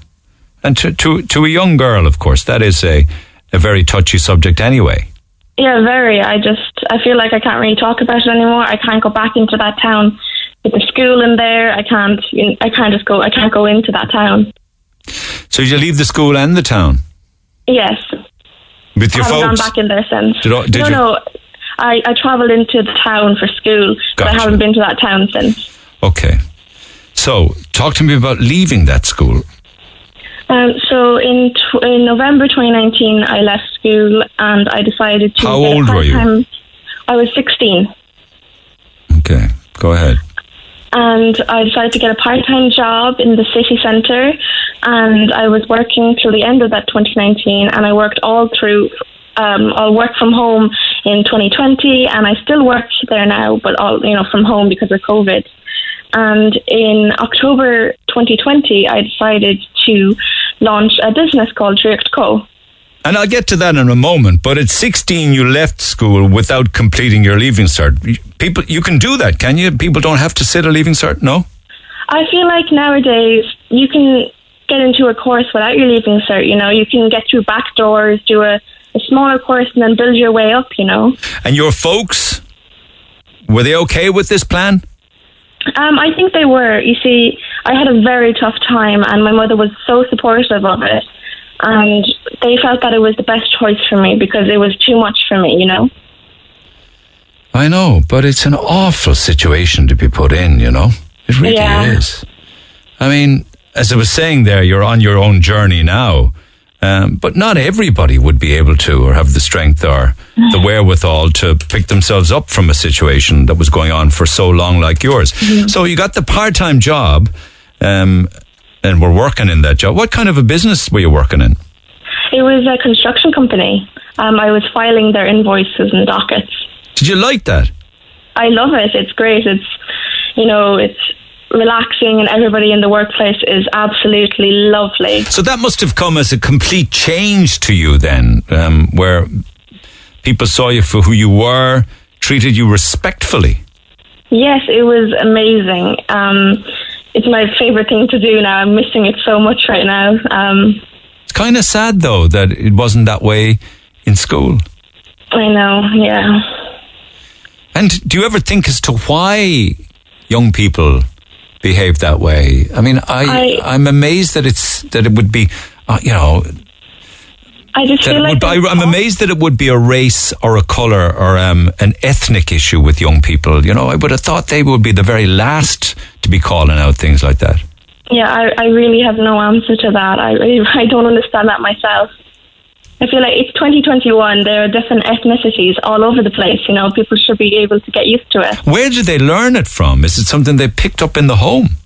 I'm not sure. It could be, but it could not be. It could be from the internet as well. Okay, so then you decided that you were going to set up your own business, making and selling custom handmade jewellery, right? Yeah, that's right, yeah. And where did you develop that talent? So in the summer, I decided to take up a hobby called metal stamping. It's just where you get a hammer and a little metal stamp with like any letter, and then you can hammer it into the pendant, into the metal, and you can make a necklace out of it. And you can customize it however you want, like a name or a date, you know. And this would be bracelets, earrings, rings, necklaces, all sorts of things? Yes, that's right, yeah. Gold? Silver? 24 karat plated gold. Well, I'll be darned. That's the good stuff. Is it expensive? No, it's very affordable. My most expensive item is €24, but everything's on sale now. And how's it going for you? It has been amazing. I've sold so many products and I'm so happy and grateful for everybody that supports me. And I've been the happiest I've ever been. And how do you get, are you doing all of the shipping and everything? Yes, it's by myself. I work from my bedroom and I fund, I ship, I make, I advertise, everything. And Driocht, that's an Irish word? For magic. So driochtco.com is the website, DRAIOCHTCO, Driocht Co. Yes, that's right. That's amazing. And how long is it running? Since October 2020. And do you hope to branch out and do lots more? I hope so, yes. At the moment, I'm getting a custom shed to make into my workshop. So I'll be going out of my bedroom because it's kind of looking like a factory right now. Was part of this motivated by bullies? Definitely, because I felt like just working wasn't enough. I wanted to do something with my life, you know, not just sit around and do nothing. You know, I just wanted to be able to say I did something, and this is now my dream. I don't think you're the kind of girl that will ever work for somebody else. Do you agree? I agree. I've seen what you make. It's fantastic, and I would encourage people to look, check it out, and to buy either for themselves or a loved one. And God knows it's an affordable price. It's fantastic, Roisin. Fantastic. Thank you so much. Do stay in touch and let us know how things are going. Of course. And it's, you know, and to some extent, it's 2 fingers to the bullies, if you know what I'm saying. Mind yourself. Take care. Thank you. Bye. She's lovely. Roisin Hurley. Check out our website, www.driochtco.com. If you can't, follow it right now, then it's up on Twitter and it's up on our Facebook page as well, and support her. It's a sad story in many aspects, isn't it? But she wasn't one to lie down and just let them roll all over her. She certainly has risen to the challenge, and good luck to her going forward. And you know something? She's in a good place in the online world, because so much is moving that way, and she's on the crest of a wave in one regard, coming out of COVID, when there's been so much demand for people buying stuff online. driochtco.com. Thanks for taking the call, Roisin. Thanks for getting in touch. Back after the break.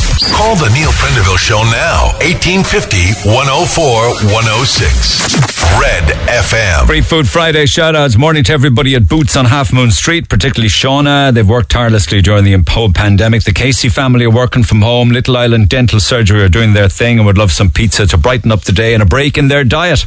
MB Transport are working hard. Morning, John. Thanks, Karen. Everybody at PMC Commercials in Ballinhassig, Patrick and Jack in particular. Nurse on call on Patrick Street, recruiting nurses for the vaccination hubs and staffing the hospitals. They're doing 12-hour days. Morning to you all. Hi, Bernie. Her son Darren will be calling with his wife and kids tomorrow after a long stretch of not seeing each other, and they'd love to have pizza for the occasion. Clerical staff at Anglesey Street Garda Station are listening. Sub-Zero Cryotherapy on Grand Parade, Slide Glide and Contemporary Kitchens in the Southside Industrial Estate. Good morning to everybody at RPC Haulage, to Mark Murphy Motors in Douglas, MJ Flood in Little Island. You have kept me 100% sane. Thank you. I keep others in my life insane. Laughed out loud, sobbed into my keyboard, had every emotion in the last 13 months. Love the show. Thanks. Oh, you're very kind. Don't know who you are, but thanks for that lovely text. Cork Safety Alerts. Listen every morning. Morning, Patrick.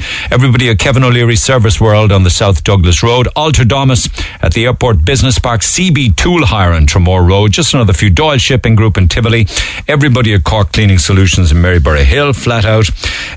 Cupcake Cottage even on Anglesey Street, making everybody happy with the cupcakes. All of the staff at Woody's DIY. Percy and all of the staff in the kitchen in St. Luke's Nursing Home in Mahon. We'll do some more shout outs around about 25 past 11 this morning and pick some winners. We will have 3 pizza winners today, 3 different groups, and you'll get 4 large pizzas with sides, courtesy of ourselves and Oak Fire Pizza. Okay, that's the deal. Keep those texts coming. You have another half an hour to text who you are and where you are to 086 8104 106. Hi, it's Connor. Join me Sunday from 7 for Green on Red, bringing you the biggest, the best and newest names in Irish music. 104 to 106 Red FM. This is the Neil Prendeville Show. Okay, pick up the phone on 1-850-104-106. There has been some news coming out of court this morning regarding the retired businessman David Barry of Bishopstown, the 72-year-old who back in the day was arrested for purpose of charging regarding allegations of historic sexual assault during, in some cases I'm told, during his activity within the Scouts. So this has been before the courts on a number of occasions, and then there were some additional charges were added on recently there, and Dave Barry was back before courts again this morning. But just to fill in the story and to bring us right up to date, Paul Byrne, Southern correspondent with Virgin Media News. Morning, Paul. Good morning, Neil. What court was this? Neil, this is the Circuit Criminal Court sitting in Cork in Washington Street. This is just breaking now. The court has just finished in the last couple of moments. David Barry, as you said, is 72 years of age, a former Scout leader and extremely well known throughout the city for his involvement in for his photography business, which has since closed, but also, of course, with his activity in the Scouting world. David would have been an extremely well known figure throughout business and Scouting. However, in December of 2020, last year, Barry was arrested at his home in Bishopstown by Gardaí investigating allegations of sexual assault. Neil, I'm walking as I'm speaking to you because there's lots of developments here in the court throughout the morning. But he was arrested as part of an investigation into allegations of sexual assault on former Scout members. And today, after that lengthy investigation, he came before the courts where he pleaded guilty to 29 counts of sexual and indecent assault on dates between 1986 and 2008. Now, the accused, it took around 5 minutes for the court to read the charges out. Dave Barry stood throughout the hearing today, and he replied, guilty, Your Honour, to each count, which was then read out to the courts. There's 10 victims in this case. Sentencing has now since been adjourned until next June. It'll take a considerable period of time that morning because there's 10 complainants and each will want to give a victim impact report. Now, one of the stipulations of the judge on this case was that none of them will ever be identified, aren't I right? At this moment in time, there's a reporting restriction identifying any of the victims in this case. Yeah. However, on the day itself, all may come together and decide to remain anonymous. All may come out and say, we were victims of David Barry. Gotcha. But that will not be known until the day itself. Gotcha. But the breaking news is that he has pleaded guilty to 29 counts of sexual assault on 10 former scouts on dates between 1980 and 2008. And could I just ask you, because I know it's busy there at the moment, has he been released on bail for sentencing? Is that what happened? That's right. He has been released on bail. They're getting victim impact reports together, as well as psychiatric and medical reports for David Barry. The court heard that he's not in greatest of health, and that these reports would be of assistance to him for the judge when sentencing in next June. At the moment, he's in talks with his solicitor and barrister here in the courts. He hasn't left the building as yet. Okay, thank you for stepping out. Appreciate it. Thank you, Paul Byrne, Southern correspondent with Virgin Media News. The former Scout leader David Barry from Cork pleads guilty to 29 counts of sexual assault on dates between 86 and 2008 and is released on bail for sentencing in June. Back after the break. The Neil Prendeville Show on Twitter @NeilRedFM. Rearing children, small babies, and all the trials and tribulations that comes with them. And it reminds me actually of some conversations about 2 weeks ago we were having where there was a particular email came in saying that way too many women were mad to get back to work, and others, are kind of lording it up with the babies and the buggies and what have you. Do you remember all of that conversation? It prompted a response from Maureen, actually. She says, can I comment please on the woman who was mad to get back to work 6 months after having her baby? Although I do agree with her point on the kids having an obesity problem these days due to poor diet and online gaming addictions. That's interesting. Her attitude towards new mums is really what annoyed me. I'm a stay-at-home mum, and I don't know where she got the time to sit around on her arse watching Judge Judy and Loose Women all day. I've never had time for any of that, I can tell you. In my experience, I forgot the TV even existed after having my new baby. But what I do remember was sleepless nights and aching body parts for a long time afterwards. When I eventually got around to finding the time to even make cups of tea, they all ended up being half drunk because I didn't have time to finish them. Never mind sit in my arse and watch Judge Judy, as she suggested. It was mayhem. Although it was a joyous occasion, I couldn't help thinking how this little bundle could create so much fatigue, stress and turbulence in my life. As regards to her comments on letting oneself go, once my nails were short enough not to scratch my new baby, I was happy. As to my hair, hanging on to it seemed to be an achievement at the time, as I found myself pulling more clumps out of the shower plug as the months went by. Wearing nice clothes? Not my priority either, apart from all the unexpected baby vomit on my clothes. That's what my clothes was receiving attention for. It was more about feeling comfortable for me. My body had been through a lot and I needed to mind it. Tight waistbands and heels, out. Stretchy waistbands and runners, in. It was her attitude about new mothers letting themselves go that has this generation of media-influenced mothers complaining about their belly fat after giving birth. So I say, forget what all the busybodies think of you. You have just created a miracle and a hard time doing so. Your body needs time to heal and your mind needs time to love and bond. This is a precious time in your life. If you blink, you'll miss it. Don't rush. Push the pause button and enjoy all the madness of your beautiful new baby before those moments pass.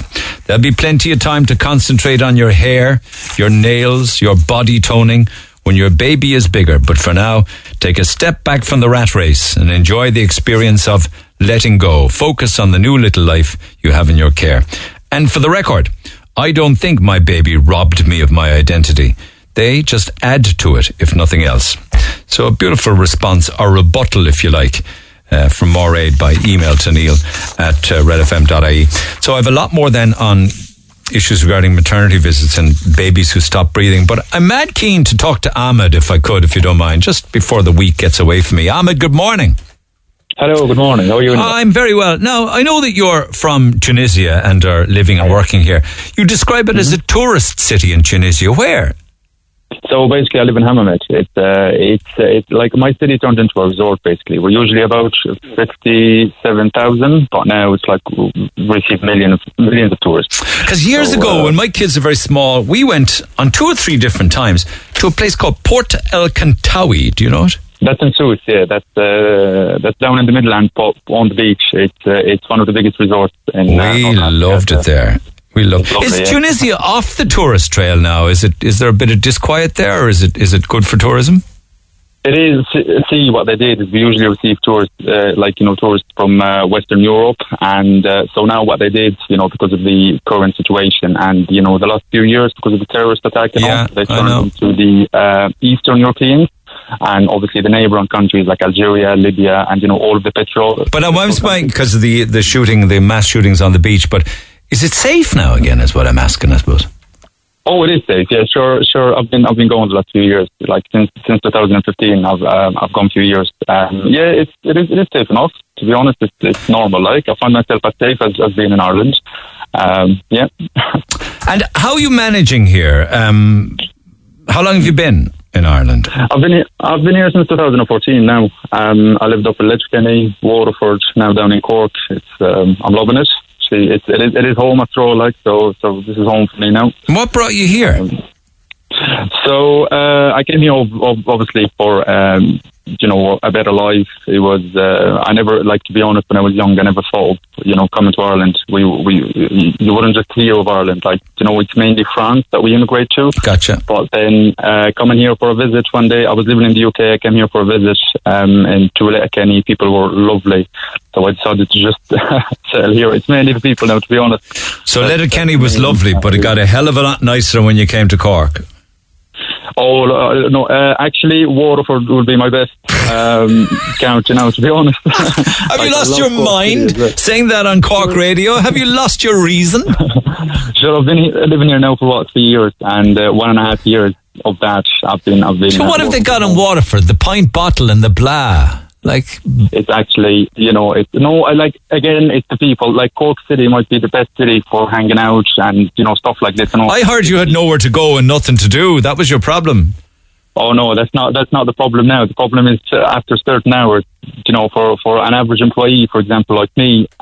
So basically, I love the pubs. They're a great fun. I love drinking. I love having a pint. But as an average employee who finishes at 6, 7 p.m., when I finish work, I usually have some energy just to meet my mates, go, meet my friends basically for the chat at Chinwag. And there was nowhere else to go but the pubs, especially in the winter when it's wet or cold. You need an indoor space. As I said, back home basically we have cafes that are open until 12. We have climbing walls places, there was loads of activities.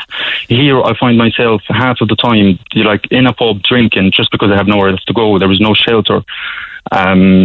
You're talking about 2 different climates, outdoor cafes in Tunisia till midnight. I see them when I'm there in other countries like that. They're playing board games and chess and the kids are out playing. Whereas they'd be frozen with the cold or be teeming down with rain here, you see. Sure, that's what I meant. We need more indoor places with indoor activities. There is this place now by the Roundy, if you know it. You can sit there, play your board games and all. I love that place. I used to go there a lot, actually. You still can have a beer and all, but you're not. It's is not that Dawn Square or something? Thing. It's literally by about 2 shops. There is the Roundy pub and there is a charity shop, and then there's an indoor place where you can go for a game of drafts or something. Yeah, you can go for any board game. They have a huge selection of it. Just for a clarification, as I said, I'm not saying being here is what made me a drinker. I've been drinking. Are you drinking more? Did you drink in Tunisia?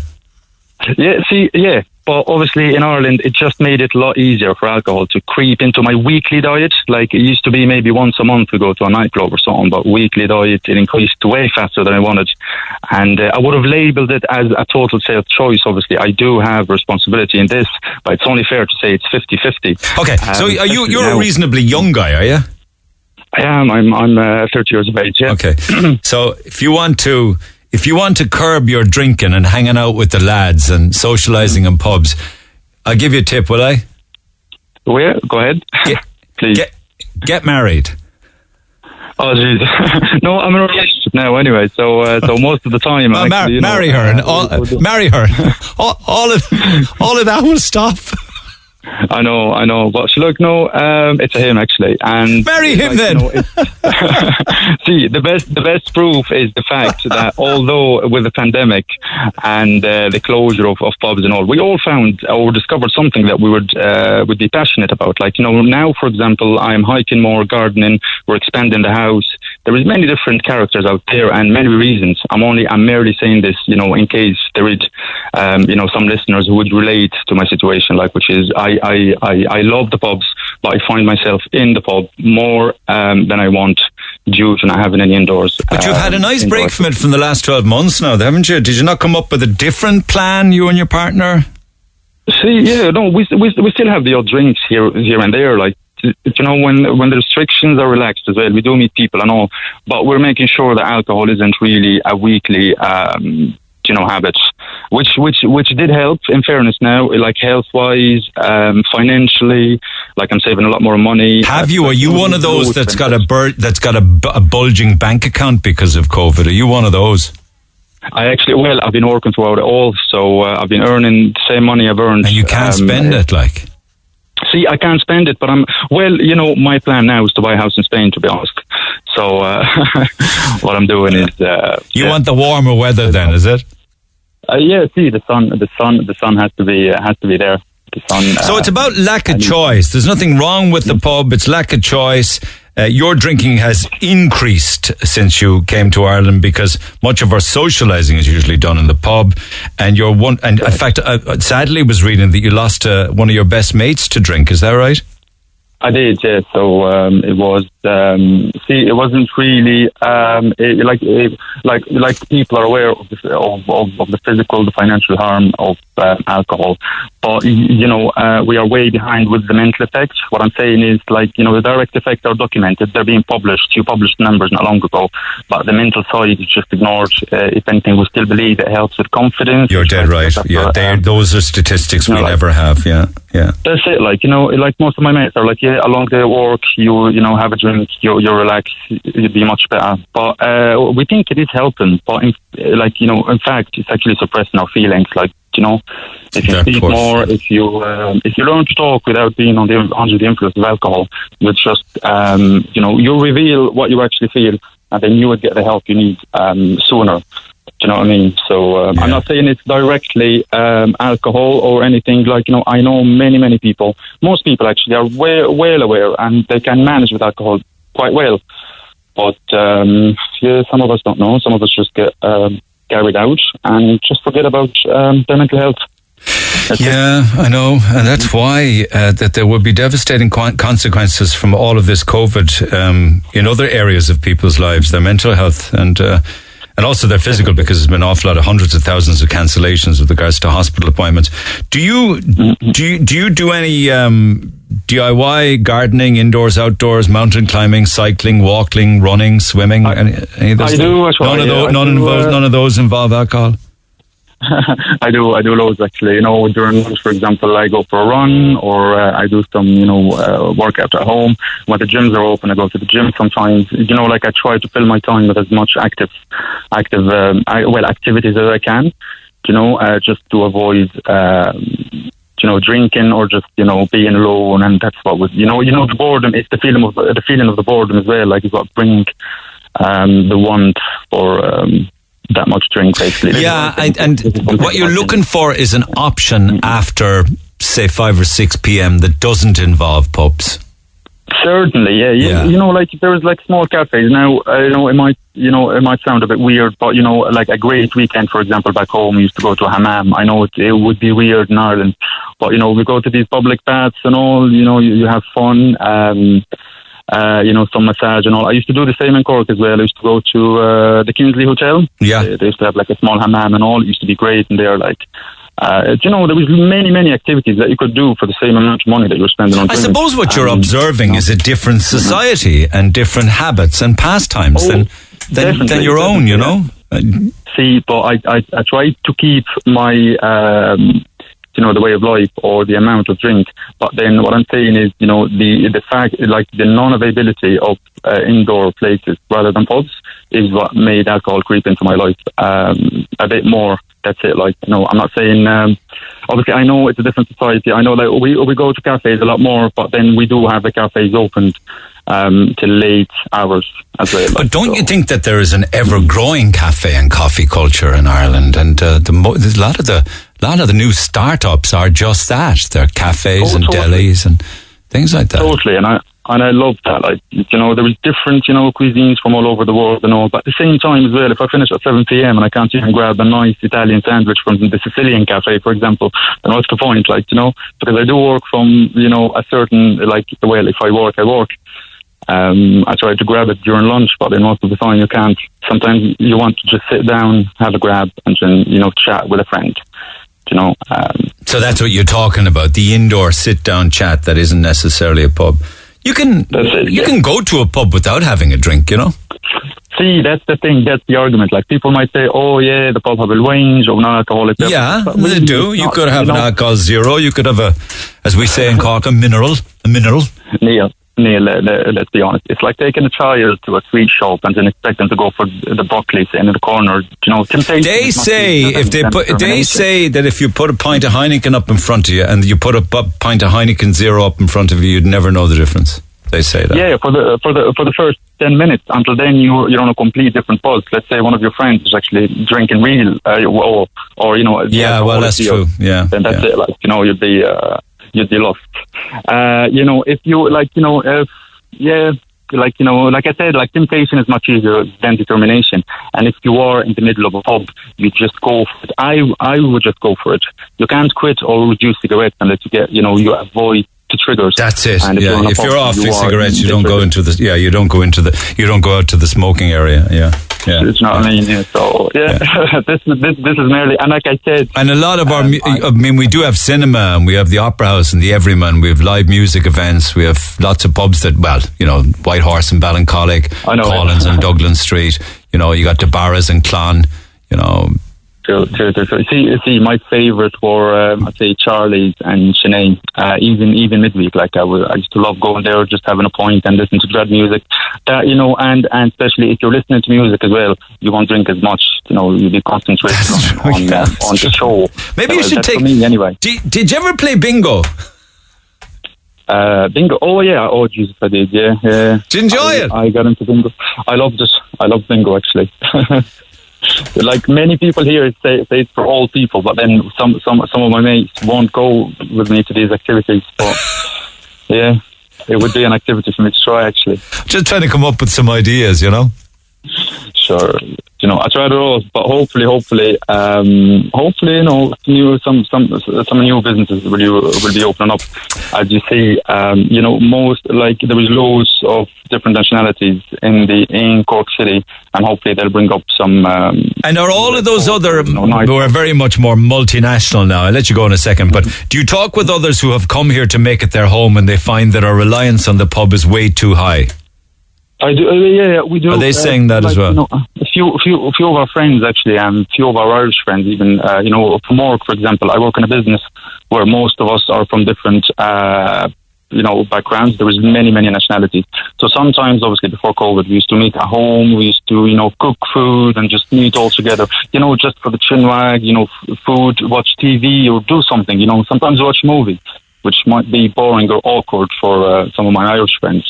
But that is not true. I mean, I know of loads of people who get together and watch movies. I mean, my son does it with his mates, my daughter with hers. Actually, years ago, fellas would pile out of work and into the pub. Now fellas at work, and I'm quite sure it's the same with girls, are bringing their gym gear to work, and they're going from work to the gym. They're not going to loft pints. You know, so it's actually a great. There is many activities. We are like, you know, going around it. Obviously, you know, we are like everybody's going around it somehow. But there is loads of activities that you can do, like in home with the friends and all. But it would be great if we had you know, places where we could just stay indoor. Like obviously, apart from McDonald's, which we can just stay indoors, have a nice coffee and just, you know, chat. It's a warm place, nice. You can just order whatever they have. You know, the business will still be going as long as you don't get them to say, okay, but they're not open long enough. That's it. Yeah. Okay. There is a wall climbing. Like there is many of these clubs. There is many small activities around Cork City and all. But you see, they close like past 6 p.m. That's it. They're all gone. Like the average employee. It's like 6, 7 p.m. they finish work. So, this is food for thought. I hope that people pick up on our conversation. I see a couple of texts already. He's bang on the money. Nowhere to go other than the pub. And myself and my husband don't drink. Well, there's no pubs for the moment anyway. So just final question. When we come out of this complete lockdown and you can do whatever you want to do, what are you looking forward to?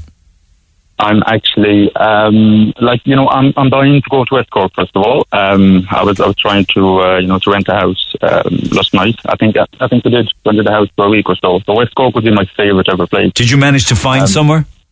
We did. Actually, we stayed somewhere last year, and we just kept the contact and all, and we ended up getting the place. It's lovely. Like Union Hall, basically. It's one of the. When will that be? In the world. So hopefully it will be in July. So I'll be down to West in July. You'll definitely be there in July, for God's sake. Oh, that's it. I'm sure, you know, like, you won't care about anything. Beyond the lip, beyond the low, like I said. I'm going to write that on a post-it note now. Ahmed will definitely be in his holiday home in Union Hall in July.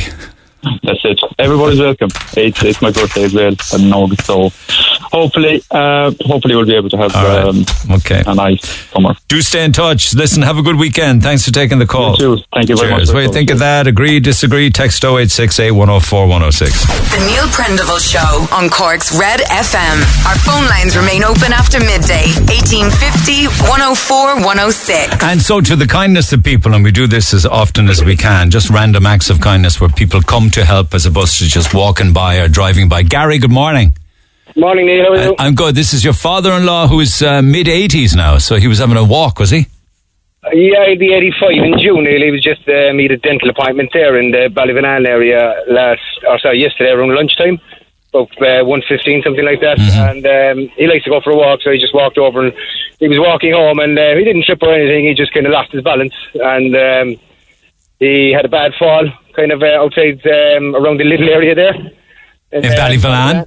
Yeah, yesterday. Yeah. And there was nobody around. Normally there's plenty of people out there jogging and walking and that kind of thing, but this time there was actually nobody there. So was he hurt? He was fairly badly hurt, yeah. A good few scratches, a lot of bruises and a lot of blood as well, so he just felt very awkward. He just lost his balance. Oh, no. And lovely taxi man passed, obviously saw he was in distress, and there was a bit of blood and covered in blood and that kind of thing from his fall. So he got out of the cab, picked him up, asked him where he was living, and he'd a fare in the taxi already. So he asked the person in the taxi, was it okay to bring the man home? And I don't know if the man or woman, but they had no problem with it. So he told him where he was living, he brought him home, and he didn't catch his name. And that's kind of the reason I'm getting on to you, really, because we'd like to, I don't know, get him an old bottle of wine or a bottle of whiskey or something just to say thanks, you know, because he got him home safe and sound, and it was a lovely thing to do, and he was the only person in the area at the time. So I think he caught his Christian name, did he? He caught his name was Brendan, he said. He didn't catch his surname, and he didn't catch the taxi company. Ah, sure, he'd other things on his mind, yeah. So he just, there was a taxi plate on the car, right, so he didn't know which company it was. And how'd you find out about it? Did your father-in-law call you then and tell you the story or what? Oh, no, I found out when I went home after work. You saw him? Yeah, I found out when I went home after work. He saw me. Well, he wasn't hospitalised or anything. It was just kind of a lot of cuts and bruises and that. But my mother-in-law bandaged him up and that he was okay, but I suppose just shocked after the fall due to his age and that, he was just a bit distressed. But the reason I'm just contacting yourselves is shocked but very grateful, track down that taxi driver there and we could get in something just to say thanks, Yeah, I took some delivery of some vouchers during the week, so if I find him I certainly will sort him out. So we know his name as being Brendan. We know that it was Ballyvillan around the Lidl area, you said, at lunchtime yesterday. Around lunchtime yesterday, yeah. So just want to say thanks to him and thanks for getting him home safe. And if he is there or if he does get in contact, I'd like to get him something, just say thanks. Absolutely. Let's see if we can find him. We have good luck with most of these things, so hopefully it will be the same case with this one.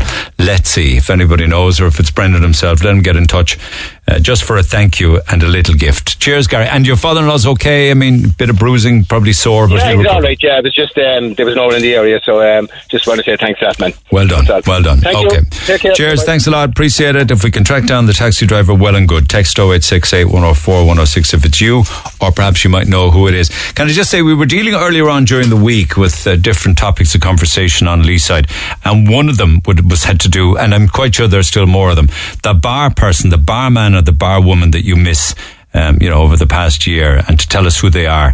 And we got a great response to it by text, and I was reading out all of those texts. And one of it actually featured the Cotton Ball. Remember we were chatting then with a one-man band who goes in and out of the Cotton Ball and loves the staff there. Well, the Cotton Ball were listening.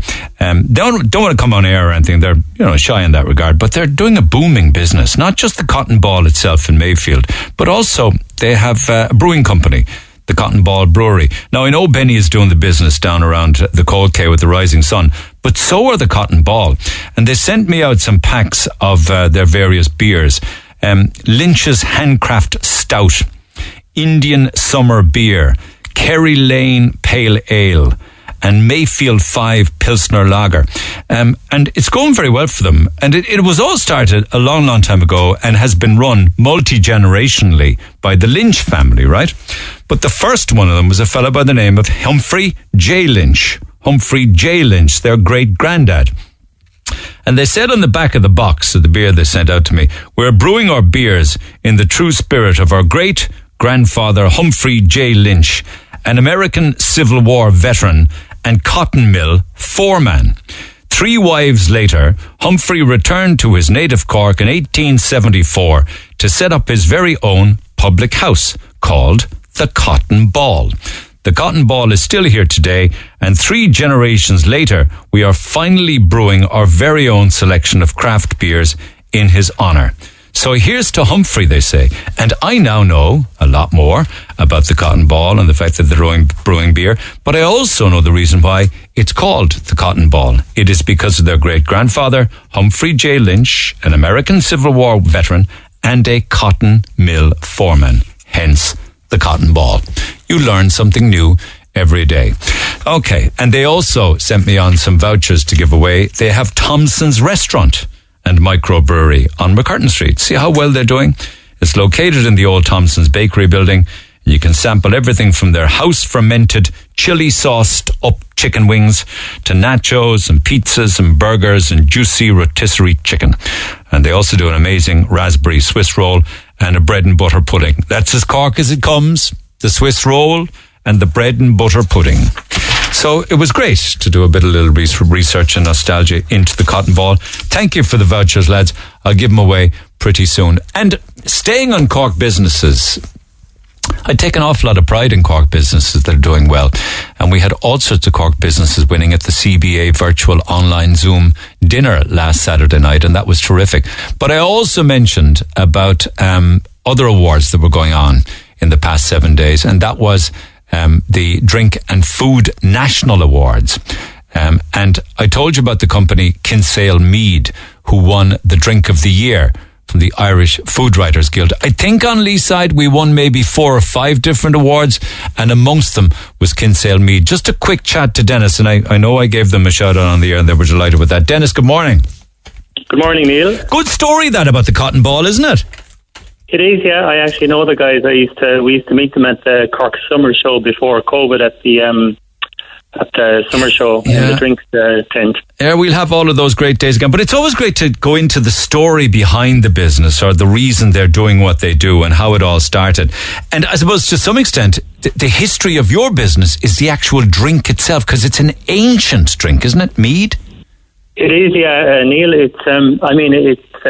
Its global origin goes back probably several thousand years to the Far East. It's supposed to be the oldest alcohol in the world.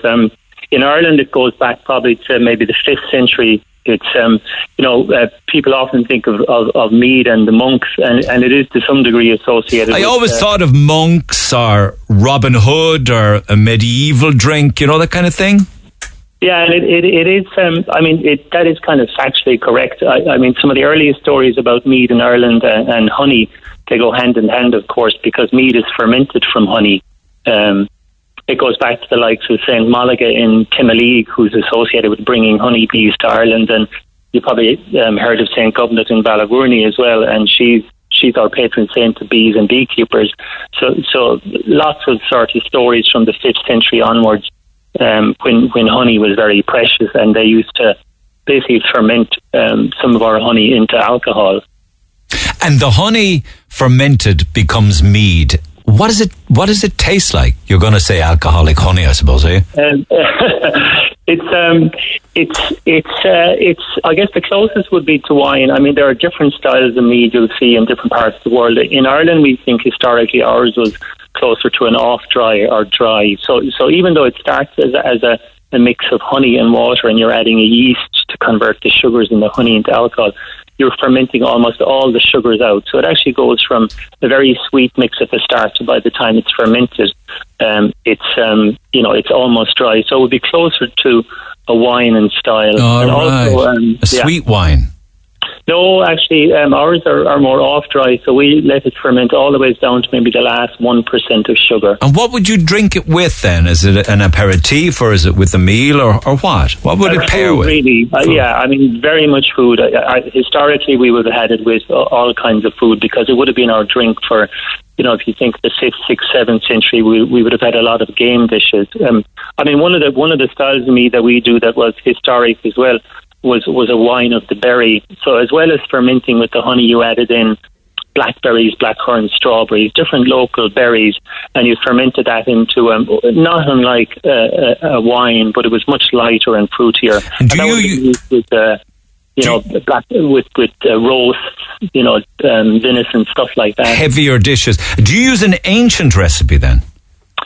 It's in terms of the mix, yes, very much. Most of the techniques we're using now, because of things like sanitation and cleanliness, are from the wine, the wine industry. A lot more clinical, I suppose. Yeah, and most of our equipment would be very similar to, if you ever went into a small winery in France or Spain, we'd look very much like a winery, except instead of using grapes, we've got honey and fruit. Are the bees not under pressure now, though? They are very much, actually. In fact, Ireland, this is one of the things when we started off and we went looking for Irish honey to use in our meads, we found precious little. The last time I saw the numbers, we were something like the third lowest in Europe for honey production, just ahead of the likes of Luxembourg and Malta. We do one of our meads with, there's a brilliant beekeeper down in Clonakilty, Paul Kelly, of the famous Kelly family musician clan. Right, didn't know that. Yeah, and he has... they're Germans, aren't they? Well, they're a whole mix of nationalities. Paul is a fluent Irish speaker and very much, very much Irish. But he has about, I think, 40 hives. And we, West Cork honey is a beautiful mix of hawthorn from May, June, blackberry blossom in June, July, and then you'll pick up some clover as well. So it's a wildflower honey. We make a lovely mead with Paul's honey. We start it every September, and then we let it mature through the winter, and ready to bottle it around. We just bottled it last year's batch, actually, with Paul's honey this year. So, but it is, Irish honey is relatively rare. Actually, most of the honey we consume in Ireland wouldn't be Irish at all. I get honey regularly. Isn't it a family called Healy's? Isn't it? Healy's honey, I think they're in Ballincollig, yeah. Unbelievable honey. I mean, you pay a couple of extra bob for it, but they say that you should buy good honey, not cheap stuff or blended honey, and you should always try and buy honey from bees within your own locality. Is that true? Yeah, I mean, there is a part of is that the pollen that the bees may be picking up and collecting is the same kind of pollen you might be inhaling, and there's a chance that will help build up your allergy prevention. But also, I suppose it's always good just to find your local beekeeper down the road, and or you'll find them at farmers markets or things like Neighbour Food, and pick up a jar of your or a couple of pots of your local honey. Good to win an award. In fairness, what kind of competition did you beat off? Was it other types of drinks? Yeah, I mean, I guess they pick one drink across a range of drinks. Whiskies, beers, liqueurs.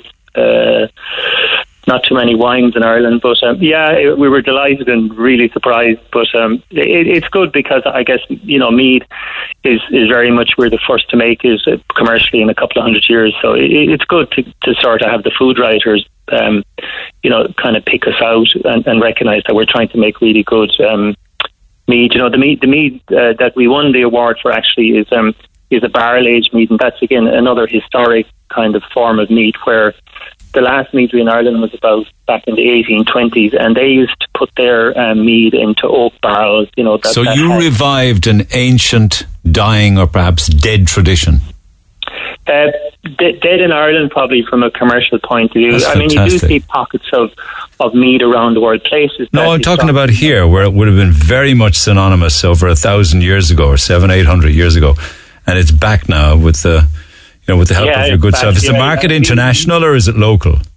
It's. I mean, we sell most of ours local. Actually, we do a little bit in the UK as well. But is it expensive? I mean, I'd be encouraging people, instead when you're visiting people next time, don't bring them a bottle of wine, bring them a bottle of Kinsale mead. How much would it set you back? Generally €22 is the price for our main mead. Yeah, but you're not going to... a good bottle of wine. Yeah, but it's also, you're not going to drink it all in the one night either. Like, it's there for a lot longer than just on the table for a night. Listen, I just wanted to congratulate you because it's good to accentuate the positive. KinsaleMeadCo.ie, isn't it? Yeah, that's right, Neil, yeah. And I imagine you're probably sold in off-licenses and supermarkets as well as online. Yeah, I mean, places like Bradley's and Bubble Brothers and, in the city, and then, Woo and Band and Organico and Bantry and Super Value have been fantastic as well through their food academy program for, that they support a lot of start-up businesses with local businesses. They've been brilliant. Congratulations again, as I say. It's great to hear the news. Delighted for you. Thanks so much for taking the call, Dennis. Take care. All the best now. Bye-bye. Back after the break on 1850 104 106. We've got a lot of ground to cover, including one final batch of shout-outs and then some Free Food Friday winners. Pizza on the way from Oak Fire Pizza. Text the Neil Prendeville Show now. 086 8104 106. Red FM. We're going out on a bit of the Bay City Rollers this morning, and I know that Colin O'Sullivan is going to be so excited, as a big fan of the Tartan Army back in the day. He joins me by phone as part of the Big Rebel Sleep Out, which is happening this weekend morning. Good morning, Neil. How are you? I'm buying a new car at the moment, right? And I'm going to different car showrooms looking at cars, petrol, diesel, electric cars. They all know you.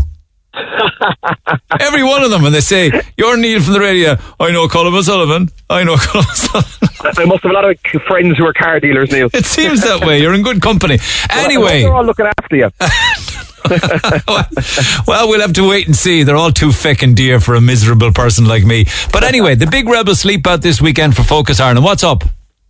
Yeah, this is their annual event they do in Cork every year, Neil. They have a national one as well, which is the Shine a Light Night, and it's a sleep out where people would traditionally sleep outdoors, like anywhere at different locations. Myself and Philip Burke did it a couple of years ago up in the old Cork City Jail, along with loads of people. We slept out in the wind and the rain all night.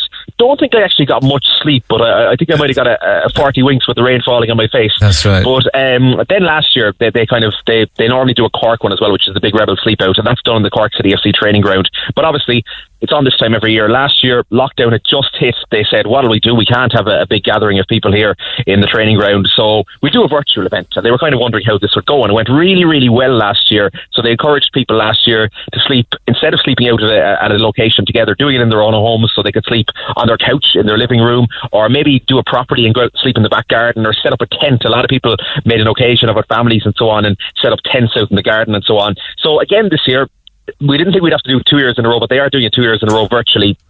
and it's virtually again tomorrow night for the Big Rebel Sleep Out. So what we want and what Focus Ireland want is people to register online, focusireland.ie, and do a sleep out tomorrow night, be it, as I said, on your couch in your living room, or if you want to make a bit of fun out of it, set up a tent in the back garden, or go and sleep under a tree in your garden or something, and hopefully, fingers crossed, the weather stays half decent as well as it has been all week, Neil.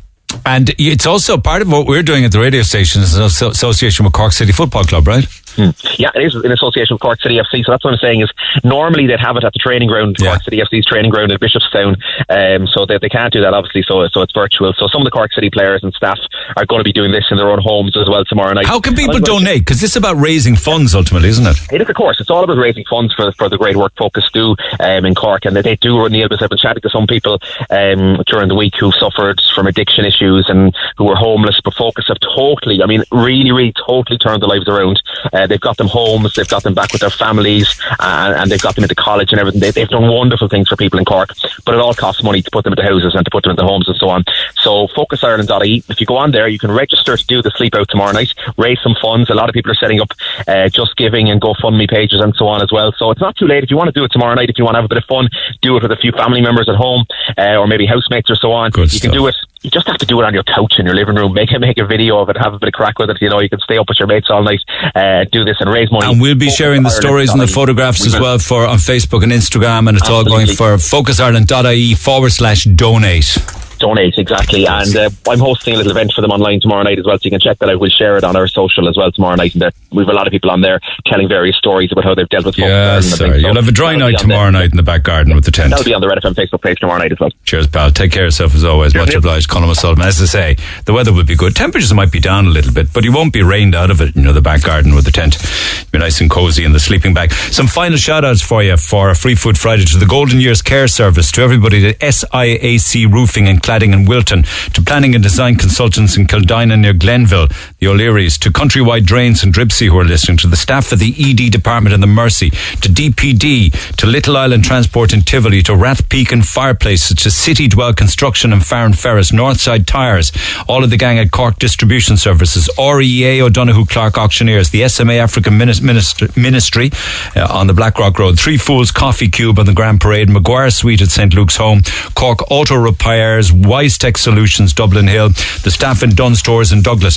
But we have 3 winners this week again, and all of you will receive 3 pizzas each, large pizza vouchers with sides, courtesy of yourselves an Oak Fire Pizza.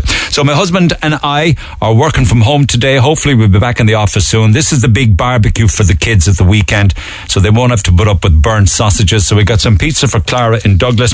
Also for Reynolds Logistics in Little Island, some Oak Fire Pizza for you. To everybody at Stephen Heffernan Electrical, they're texting week in, week out, and they want some food. They're starving, so pizza for Stephen Heffernan Electrical. And also for Dawn Vadera in Carrigaline, who I promised some pizza earlier in the week. You're sorted as well. So that's Free Food Friday for this week. The Rebel Sleep Out also, Glenn Murphy in Donaghmore is doing the sleep out tomorrow night, and he's already raised €1,000 in 3 days. He's putting an awful lot of work into it. But last bit of business this morning, I told you that Les McKeown died, Bay City Roller, at the age of 65, and I asked you to choose the Bay City Roller song that we would play out with this morning, and we had lots and lots of texts on it, so this should bring you back. We tabulated all of the texts, and this was the most chosen Rollers song. Have a listen. A couple of seconds. What do you think it is? What do you think it is? Huh? If you hate me after all I say. Bye-bye, Les McKeown of the Bay City Rollers. Happy days. Roller Mania. Two final requests. Happy birthday to Elaine McGrath, the best pharmacist and pal and colleague from all of your friends. And also, please, Richie says, my sister turns 50 today, and to be honest, she's had a tough year. Her mother recently was diagnosed with dementia, brought on early and, sadly, accelerated by being stuck indoors. My sister left her job that she trained so hard for 5 or 6 years ago in childcare to look after our mum. My humble request was just if we could get a happy birthday shout out on the show Friday, we'd be so grateful. She really does appreciate the small things in life. Happy to do that, Richie, my friend, for your sister, whose name I don't know, incidentally, because you don't tell me, but that doesn't take from the love you have for her and for your mum as well. So happy birthday to your sister who turns 50 today. Enjoy the weekend, guys. Talk to you Monday. Thanks for listening to this Red FM podcast. Don't forget to subscribe and check out redextra.ie for more great Red FM content.